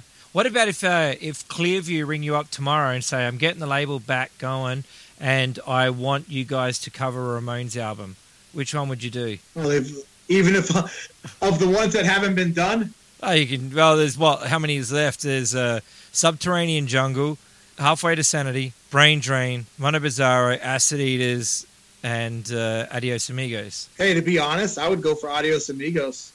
Yeah, it's a great record. I'd like to. I mean, I was like playing along to that the other day on guitar, and I cannot believe how technical some of those songs are. They're not easy. So they sound easy, but they're fucking not. I mean, that song, one of the things that really blows my mind is how good Joey's voice sounds on songs like Life's a Gas and stuff like that. It's like, holy shit, that guy really could fucking sing, man. Like, he's such a good voice. Oh, he's amazing. If I had to choose one, though, I would do Pleasant Dreams if I could choose from the whole lot. Yeah, that is a good record. It's a really good record. Beatnik Termites did a pretty good version of that, I will say. Yeah. They did. That's my favorite production too on a Ramones record. I don't know. There's so much about that record. I did a whole podcast on that record. My buddy Jed does a podcast, or he does a show called Talking Records. Mm-hmm. Yep, and I know of that show. So he's my guitarist right now. Oh, okay. With the Prozacs. Yeah. Okay, cool. So it's cool that we have I'm more on that Ramones side of the world, the Weasel and the Queers and the Lookout. He's more from the Fat Records side of the world, and it's cool. His band is my favorite band from my area. Nice. And they're called No Intention. Cool. But yeah, dude, freaking Ramones. So you're gonna call up Clearview and get them going? I'd like to. No, I think that. I mean, to me, the series seemed like a really dumb idea. And it's still a dumb idea, but I fucking love it because I buy them all. Right. But it's still a dumb idea. Like it's like those records are done as good as they're ever going to get done. There is no way those records are ever going to be improved. And but I do think it's funny that when I spoke to Rookie Rochelle, we tried to work out what the worst fucking Ramones song is, like the worst one, even though they're all good. But what is the worst Ramones song? And we were thinking about it, and we were umming and ahhing, going back and forth, and we came to Hair of the Dog of Animal Boy as being the worst Ramones song. And he ended up fucking having to record it for that fucking covers record they did. That's funny. That's funny. They did a great job. They did. I mean, they railed through it. It's a great covers record. I think it's awesome. So it's a hard record to do as well. It's not an easy record. They've got all those organs on there and stuff, and like it's like a song like She Belongs to Me would be a hard song for anyone to do because it's totally fucking remote. Like it's Joey's voice that makes that song what it is. So yeah. The only band that I've ever seriously talked about recording a cover album of is the Toy Dolls. Oh wow! And I had another project called Stiletto Bomb. That's with my wife. I know Stiletto Bomb. I've got your single. And cool. And so the guys that played in Stiletto Bomb, guitar and bass, I had talked with them over the years, off and on. We've talked about doing, because they're big Toy Doll fans. So doing a Toy Dolls tribute with those guys. Those guys have the chops. They could fucking pull it off. I probably wouldn't even strap on a guitar. But Jeff and Stiletto Bomb, that guy could fucking play anything. How did I find out about Stiletto Bomb? I think you must have posted it on your Facebook or something like that and said, hey, this single is free or whatever. We just recorded this. Download it here or something. But it's one. I'll tell you which song it is that I've got. It's called Won't Let Go.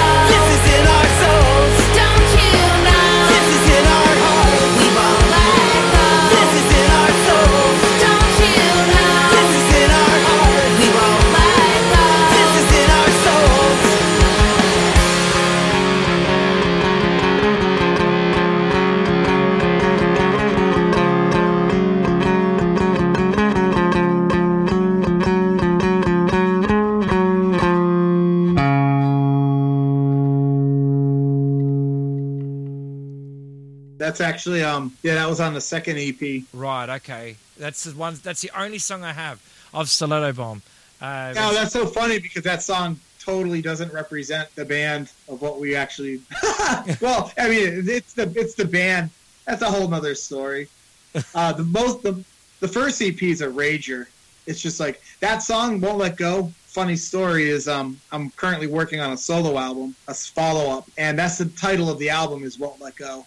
And that song I intended to be like on a pop solo thing. I went through a period of years where I didn't know what I was doing. I was just, there's a lot of going on, and I was trying to draw myself away from being the Prozacs and all the material. I had these other projects, and it all kind of intertwined. You know what I mean? Like, some songs I intended to be here, they wound up there, and Won't Let Go is one of those songs. But I'm talking about recording another version of it to put on my solo album, and that is the title of the solo album. And that song was written, I wrote that for Dan Vapid. Oh, really? Yeah, so if I had some conversations with him online, which is really cool because he's one of my biggest inspirations of all time.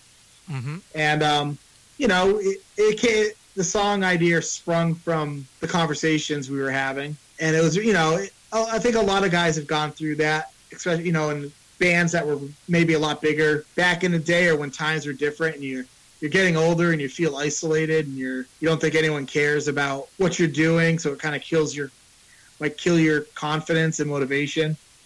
And I was having those kind of conversation with Dan, and it sprouted the idea to write a song. And that's the song I wrote.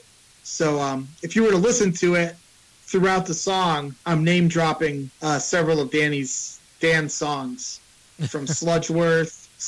I got Sludgeworth, Riverdale's, Methadones are all in there. Well, the cover art kind of represents that as well. Like you made some cover art for it, and it's got like all the records all over the floor and stuff or whatever. Those are all Dan Vapid's records. Yeah. Yep. So yeah, if you listen to the lyrics, you know, like 2 Feet on the Ground from Sludgeworth. Yep. That's like in the opening lines. I did not pick up on that at all. I can't believe I'm only just knowing this now. Did not pick up on it. That's great. I'm trying to remember. You know how it is when you're trying to remember lyrics when you're not singing a song. Yeah. But the opening line is from the Riverdale stomp, 2 feet on the ground. That's the opening line of the song. That's awesome. I love it when bands do that. I shout out to bands all the time in our songs as well. Like, I think it's just kind of cool just to, you know, like it just shows your connection to that music. Like I just posted a song today on Instagram and I name dropped Alicia Trout, you know, from River City Tan Lines and Lost Sounds and stuff like, and the story of all the songs that I write, they're always stories. There's always stories attached to them of where the song came from. And when I'm speaking those lines, I was actually listening to Alicia Trout at the time, and nice. So I was like, wow, that just happens to rhyme now with something. And people are probably like, who the fuck is Alicia Trout? But to me, I know who Alicia Trout is, so that's all that matters. I was just listening to it. Maybe now that you know who she is, go out and buy her records. Yeah. You know, so you've heard our McCracken's cover that we did, Colorado Van Crash? Yeah. I inserted the band members' names. And the part with the roadie hanging out the door, there's the line of the roadie hanging out the door, I said the name Chris Blair. And Chris is a guy from Ohio, mega Prozacs fan, mega McCracken's fan, and I took that opportunity to put his name in the song because I know he was such a huge fan, and he became a cool friend. So in that McCracken's cover, I say Chris Blair hanging out the door. That's rad. And again, no, who the hell's Chris Blair? If you can even make out what I'm saying, I know, and I know what it means. Yep. 1995, our first tour on the road. We were having such a blast with the white trash dead tones. Seattle, Boise, Utah, Denver, next stop Kansas, never made it. Now we're going home after 5 days. We were booked to see these, that was our big dream. Trapped in a hotel room, a blank television screen. Colorado Van Crash. Carson County Road Rash. The real tire blew. We flipped over once it's true. Now we're all in pain, and the tour is down the drain.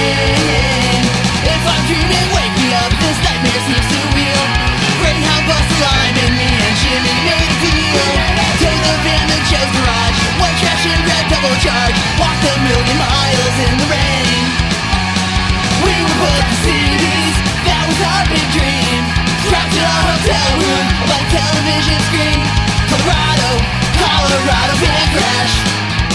Carson County road rash. Rear left tire blew. We flipped over once it's true. Now we're all in pain, and then tore us down the drain.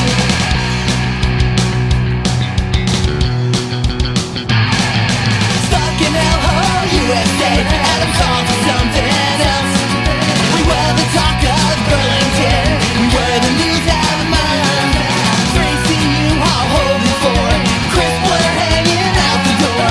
Drive straight through, can't wait to get back home. We were booked at CB's, that was our big dream. Trapped in a hotel room, a blank television screen. Colorado van crash. Carson County road rash. The rear left tire blew. We flipped over once it's true. Now we're all in pain, and then tore us down the drain.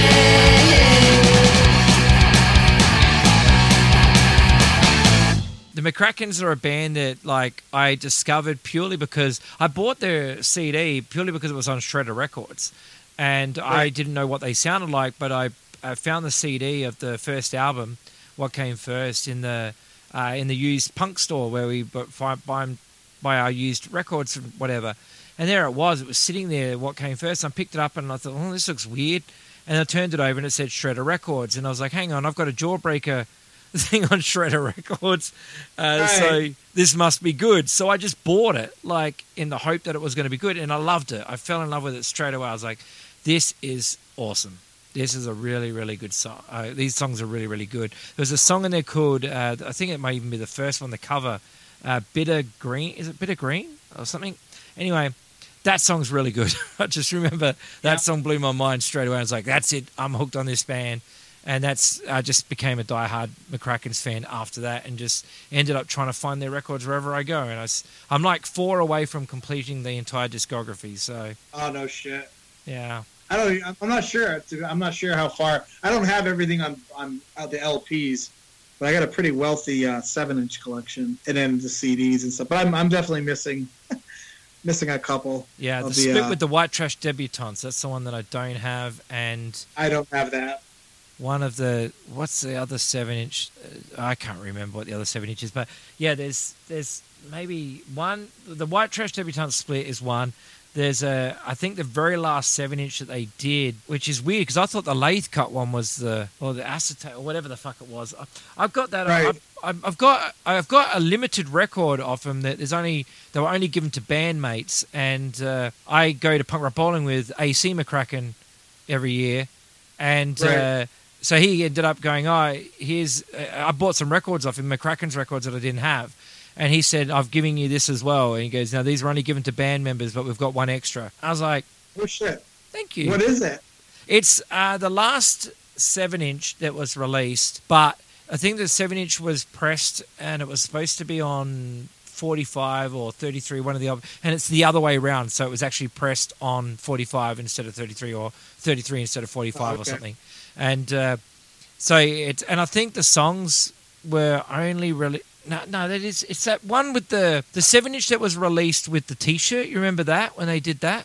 Yeah, that actually Bill had given me that song back in 2013. Yeah, Buffalo Airways. Yeah, so and, yeah, it's that. But and I think the 50 copies one was that a lathe cut 7-inch that was done? Yes. Yes, yeah. It is. Yeah, so the ones that were done for the band were not lathe cut. I think they were properly pressed on vinyl. Oh, no shit. Like clear vinyl or something. And I've got one. He gave me one. And I was just like, but it's there with the other one. So I've got a lathe cut one and the band special band edition. So that's so badass. Yeah, it's a really cool thing to have because I love that band a lot. And I just thought it was nice that he just offered to give it to me, of all people. And it's like, oh, God. Just because we go to Punk Rock Bowling together. When I started talking to Bill we were talking about doing the Doubtfire stuff, he had mailed me a couple packages, and I already had a pretty solid, I had a pretty good McCracken's collection already. That had picked up so much in the 90s, but he filled me out with a couple. Do you have Todd's single that he went under his name? No, I don't have that one. There's a 7-inch. Again, I'll snap you a picture. Yeah, please do. But, I'd love to see it. I mean, I've got the Bill McCracken album, which I think is awesome. The I'm the Eggman. That's a great record. That's an awesome record. Yeah, it's one of my favorites. Yeah.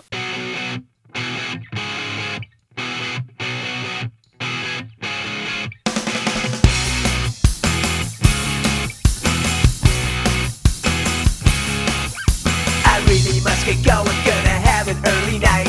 Yeah, I've been up for hours trying to get this song that's right. And like a perfect ending to the perfect story, this is the finale to my first solo CD. This is the end of the album. This is say goodbye to me. This is I really gotta go now, got a million things to do.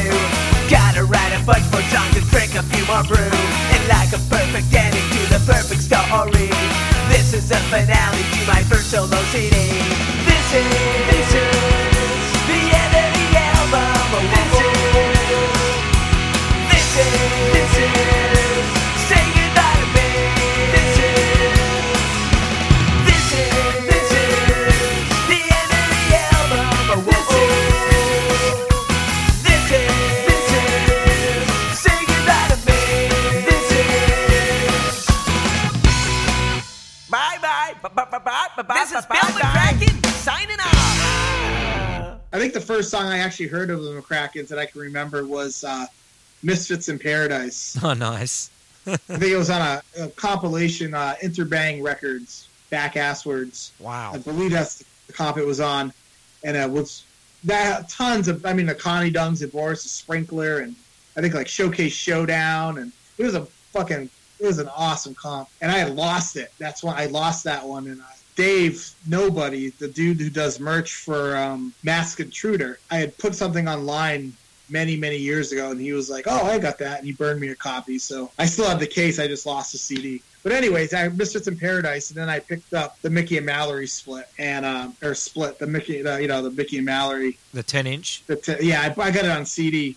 But dude, that fucking record just blew me away. That's a fucking And, killer. That's a killer record. And then I think the next two I got was In on the Yoke and Back from the Crack, and just built on it from there.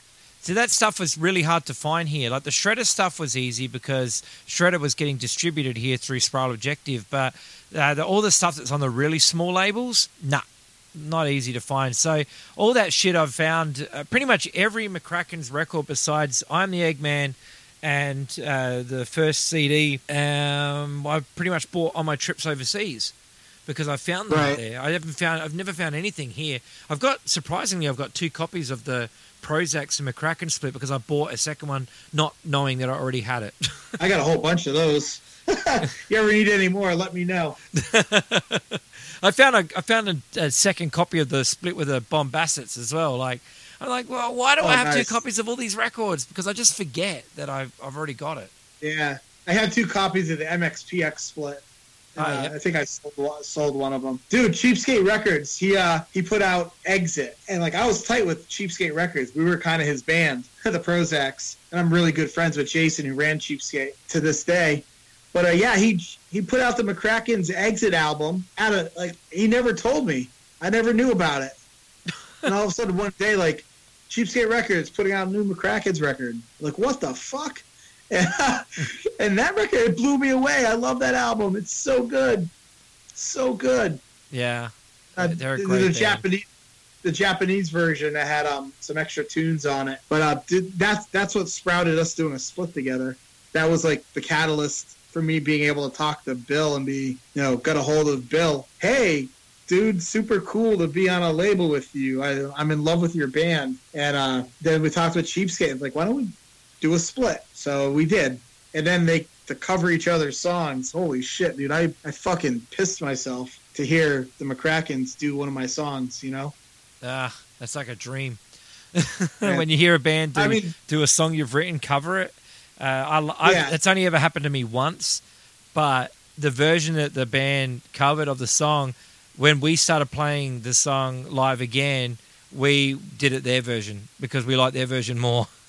So we added in the things that they added into the song that I'd written. They had added in their own little licks and shit. And so we started doing the same thing. It's like, man, you guys really gave life to one of my songs and made it sound a little bit different. And I just like your version. So I'm going to do that instead now. So. When I heard Bill's, the McCracken's version, I was the same way. I was like, shit, this is fucking better than ours. It's really fucking good. And, for me, that was like 30 lineups ago.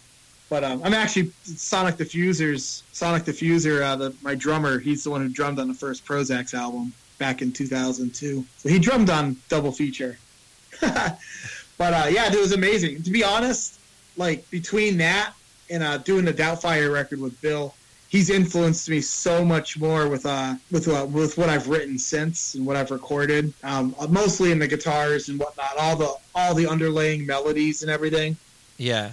He's good at that. He's definitely good at that.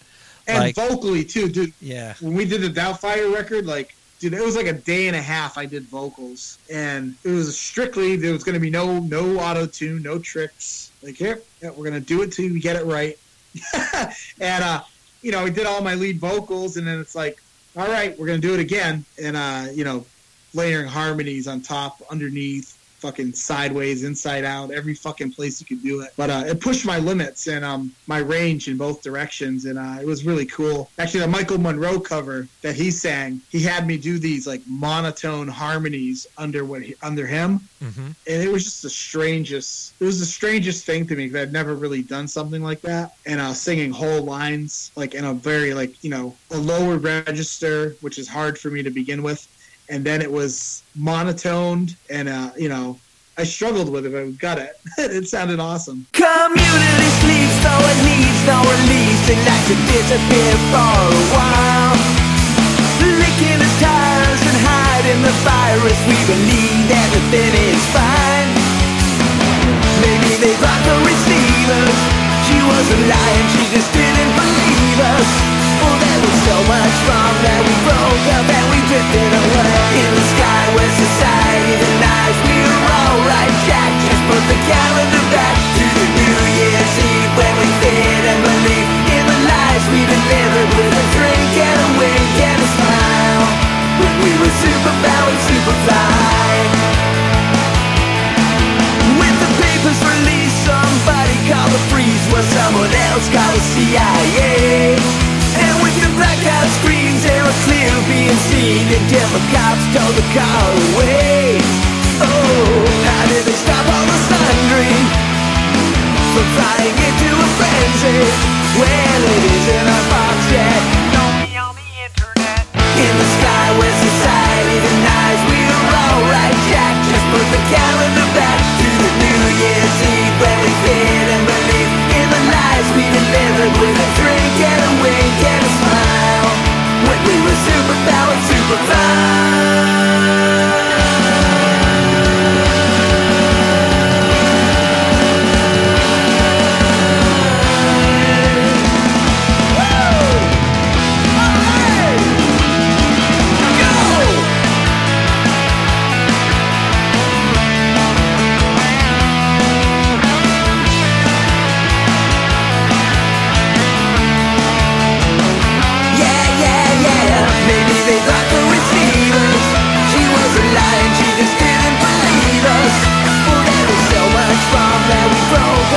Drifted away in the sky where society denies we were all right, Jack. Just put the calendar back to the New Year's Eve when we feared and believed in the lies we delivered with a drink and a wink and a smile.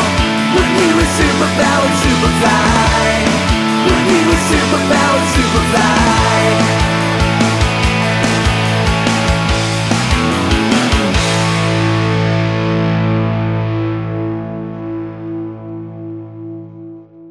That is one of the best songs on that record because I love Ginger Wildheart's songwriting anyway. Like, I think that guy is a fucking prolific genius. He just constantly churns out a great song after great song. His use of harmonies is amazing. Dude's just gifted. Some people just are, and he's one of them. And I think that in many years from now, people are going to go, holy fuck, this band is amazing. And they're going to go back through the Wild Hearts career and they're going to realize just how good those records are. Because they're not getting their dues even today. I mean, they're big in Japan and they're big in England, but, you know, the rest of the world is kind of like, I don't know. You know, like, they never had a big hit here. They toured here and we brought them out. And they did 2 shows, and people were just kind of like, we invited every fucking press agent to come and see them, and only like 2 turned up. We're like, what the fuck is wrong with you people? Like, no shit. You're going to see the fucking greatest fucking rock band of the last 20 years, you know? So, but but I was stoked when I listened to the Doubtfire album and I heard that song, and I was like, are you guys for real? Like, it's... For a band doing pop punk, right? It was interesting to hear you do Michael Monroe, which that song is not pop punk at all, but you turned it into a pop punk anthem. Even though it's not really hugely different, it's just that chorus. I guess it's hearing Bill sing that chorus. You know, like those harmonies and stuff. I don't know. It's a fucking great song, dude. That was all Bill. Like, I played rhythm guitar and did backing vocals on it. And like the rest was all Bill, and then that's where I learned about. I mean, I've heard of Hanoi Rocks and stuff, but I never listened to them. It's just unfamiliar, you know. Yeah. But that's what, you know. Bill gave me some Michael Monroe records, digital. So that's when I started getting some history on that a little bit. But yeah, that was all Bill, man. That one was him. Yeah. Well, it was totally blew my mind to hear. I was not expecting that, because when I got the CD, like he sent me the CD in the mail and I was all excited about it, and I was like, oh, fuck yeah, I just chucked it on and just let it go. And then all of a sudden, you know, I'm making fucking lunch or something, and all of a sudden I hear Superpowered Superfly come on, and I'm just like, are they fucking for real? Like, what the fuck? I did not expect. It was a ton of fun. It is. It's a kick-ass song. I had a lot of fun.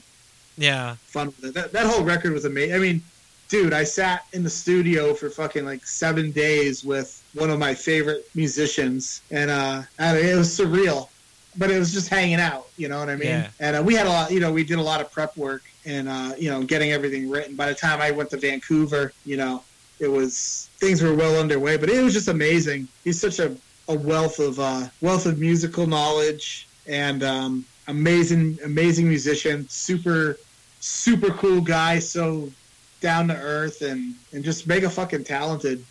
Yep. So doing that record was like, it's a high point in my music life for sure. And that record's, I mean, one of my favorite things ever. I've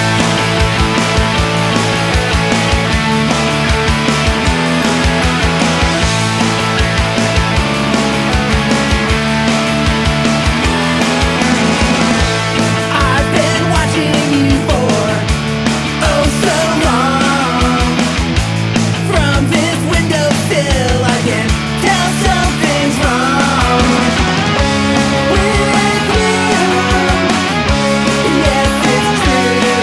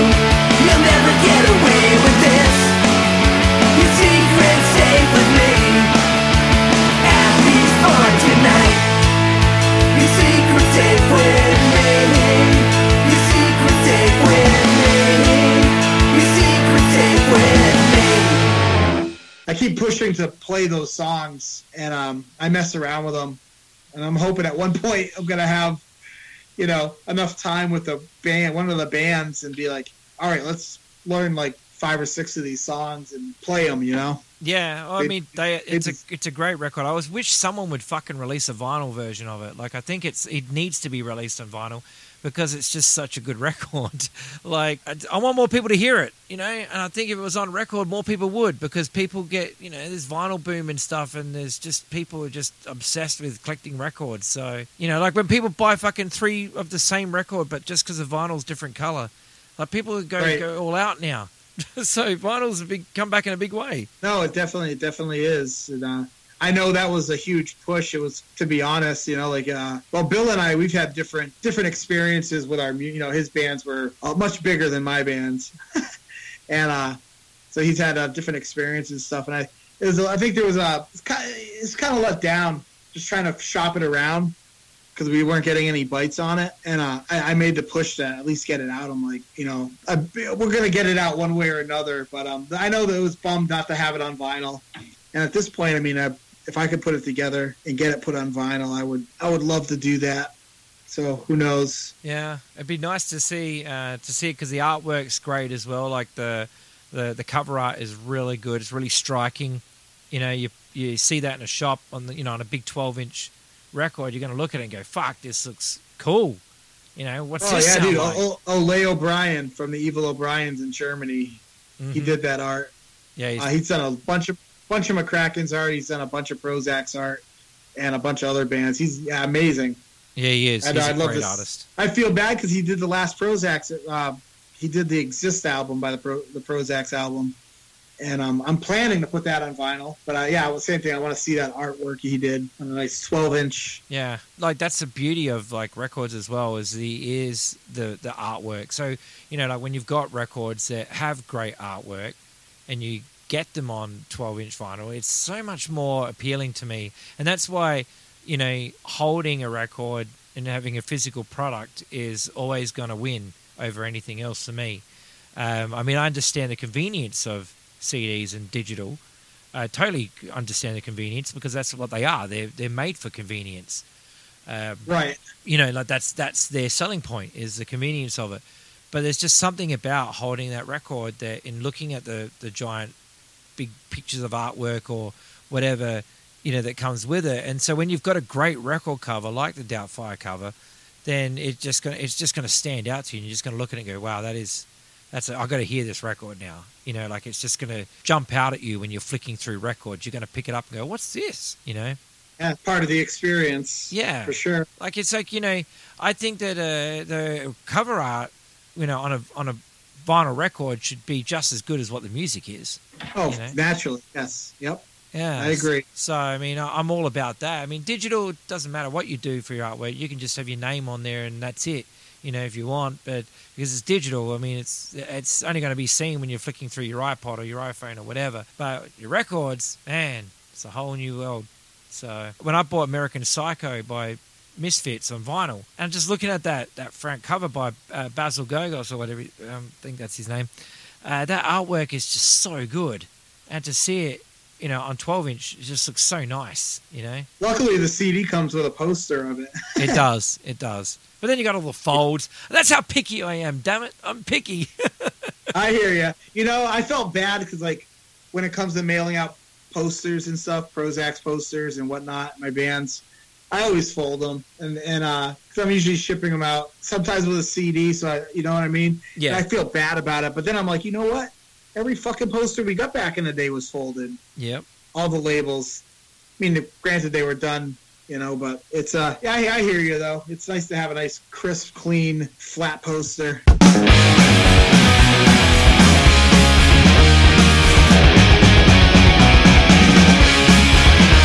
out of my face!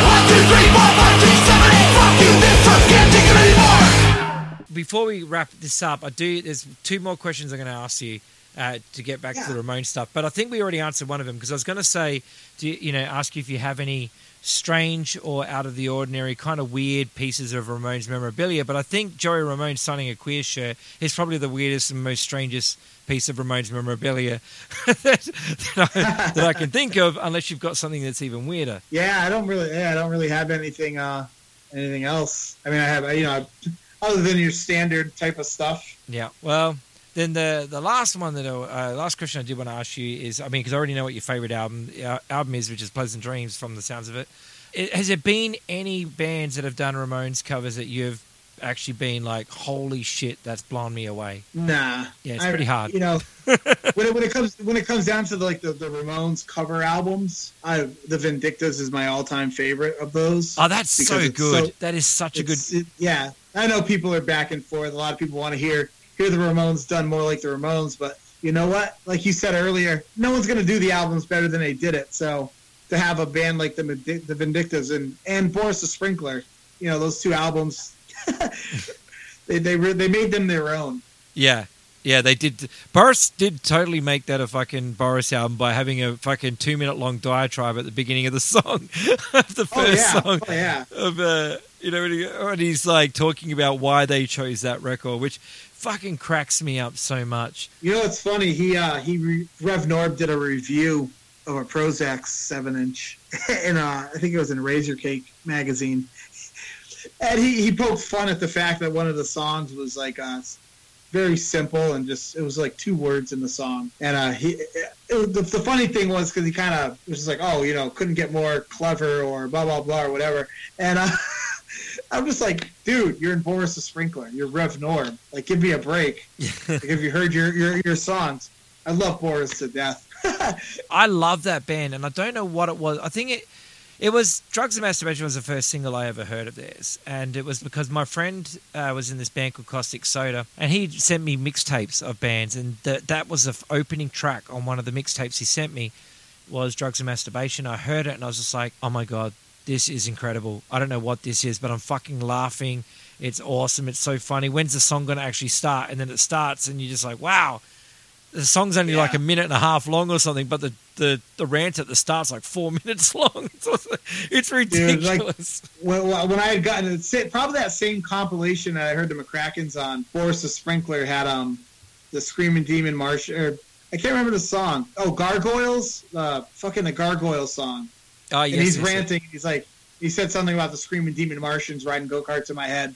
But I wound up picking up Mega Anal. That was my first Boris record. And, dude, that album was an anthem for a whole summer. We lived similar experiences. That was the first album of theirs I bought as well. So, dude, Mega Anal! Yeah, on picture disc vinyl. Yes, I do have the picture disc too. Yeah, so amazing. It is. I just remembered, like, the reason I loved it so much was just not only was it just hilarious and just so, I was in hysterics through the ridiculousness of the songs, like Scratch My Yahtzee and, I'm a worrywart, baby. And, Sheena's got a microwave and stuff. I'm like, just sitting there going, this is actually really clever. Like, it's a really clever band. Do you have the CD version? No, but I know that it doesn't play the whole album as one track at the end of it or something. Yeah, and the songs are all mixed up. Yeah, I think it plays it backwards. Track order. In the backwards order. I'm not sure if it's exactly backwards, but it might be. But yeah, it's and I think they do another one where there's a bunch of a cappella stuff at the end of like some of the songs. Okay, I know I've got. Maybe it's that one. Actually, maybe it's that one because I think they do. Sheena's Got a Microwave like a cappella. Oh yeah, I've got that on that 10-inch, that tour 10-inch that they released. They do an a cappella version of that on there, and it's. Maybe that's where it's from. Maybe it's on that. Yeah, it's good to actually, because you can pick out the words, everything he's saying, and it makes it even funnier. Sheena's got a microwave now. Sheena's got a microwave now. Sheena's got a microwave now.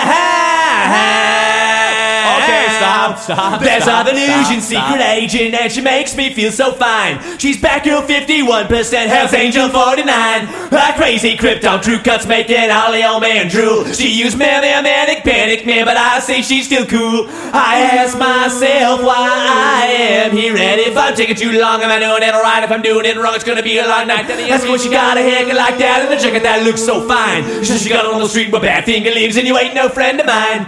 S-H-E-E-N-A, yes, H-E-E-N-A, yes, H-E-E-N-A, yes, H-E-E-N-A. Reading TTTC comics with her microwave for light. Playing bootleg records, man, I know that girl ain't right. I'm a candy-coated retard, she's my lemon-spotted slut. And I get away with murder cause she knows that I'm a nut.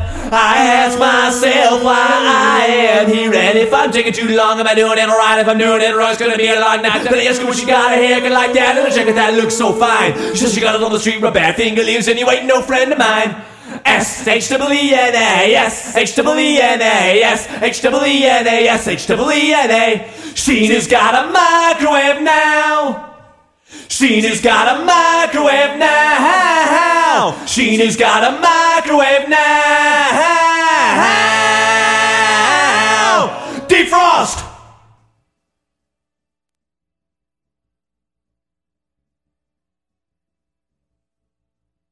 Guitar solo.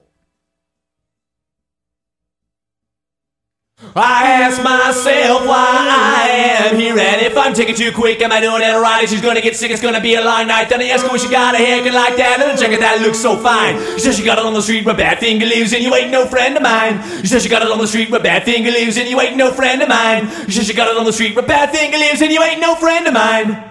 I'm done with that one.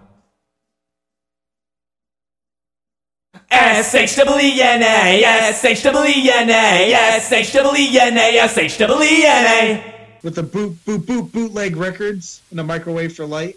Reading DC Comics. Yes. Yeah, that's such a tongue twister. I can get like half of that song when I get in the mode.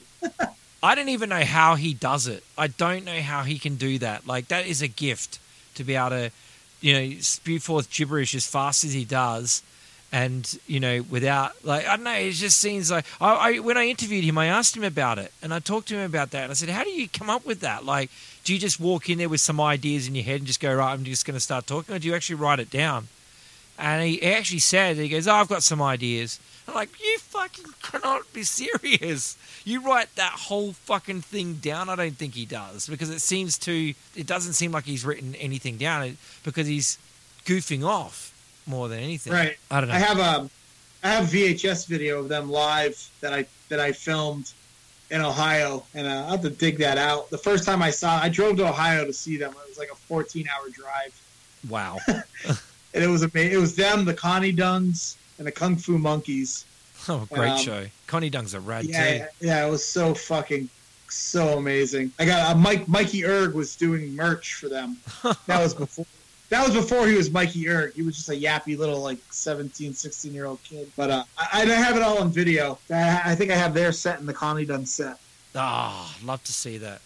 You should get that shit onto YouTube someday. Yeah, I've had Mark Enoch, who did Knock Knock Records, and then Insubordination. I know he asked me for years to dub copies, and I just failed at doing it.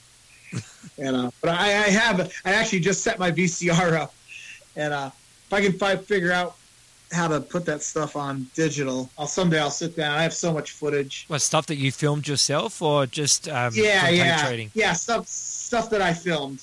I like you were with the camera. I used to film everything. Yeah. Unfortunately, I lost a lot of my footage. I lost 50-something high-8 tapes. Oh, God. 2-hour high-8 tape. Yeah, it's pretty saddening. So that was a good portion of my BMX career, and a lot of the early music. I filmed my first band. I filmed every show for 4 years. Yeah, I did that too. But of stuff that I did film, I know I have. I think I have an Avail Suicide Machine show, and I definitely have that Connie Dunn's Boris the Sprinkler. I probably got some other stuff buried away. Wow, I've got tons of shit like that too, like that from tape trading though. I remember once when I interviewed Kim from the Muffs, and we had a feedback issue like what you heard before. And she said, she goes, "Oh my God, that sounds like one of our gigs." And I said, "No, it doesn't. But I've seen you guys live." She goes, "Where did you see us live?" And I said, "Well, I've got a video of you guys playing at this place called JC Dobbs." And she goes, "Oh my God, you saw us there. We were shit that night." But I was like, "No, that show's fucking wild, man. It's a great show." And she's like, No. You come and see us another time. We'll be a lot better, I promise." So, Well, you know how it goes, you know. but that's the way Half the time. that's the way I could see bands. Is I would just like do tape trading because I'm like I'm never going to see these bands live, never. Right. Yeah. I have some stuff too that was sent to me and whatnot. You know, some Weasel and that sort of stuff. Yeah, I got shitloads of Weasel on video VHS. One of them from I got a Riverdale's support gig from when they played with Green Day as well. Oh no shit! You know, I have some Riverdales that I haven't even looked at this stuff in years and years. So much good stuff. There is just so much out there. Thank you so much for hanging out though and going through all of this stuff about your career and doing the Doubtfire stuff and that. It's been fucking rad, man. I've had a rad time. Oh, me too, dude. Thank you again for everything. It's awesome. I'm glad we finally got to connect. Yeah, for sure. And hopefully in the future, I mean, once your new stuff comes out, once Sonic Diffuser's got an album out or something like that, maybe you can come back and talk about that again. Yeah. That whole project's just an excuse to make music with my old buddy. And why not? That's all you need. Just an excuse. Yeah. Okay. Yeah. The littlest thing. No, it'll be fun. Awesome. Well, have a fucking great day, whatever it is that you choose to do. And I'm sure we will catch up online, shortly. Yeah, for sure. Definitely. All the best, man. Thank you so much. All right, same to you. All right, take care, man.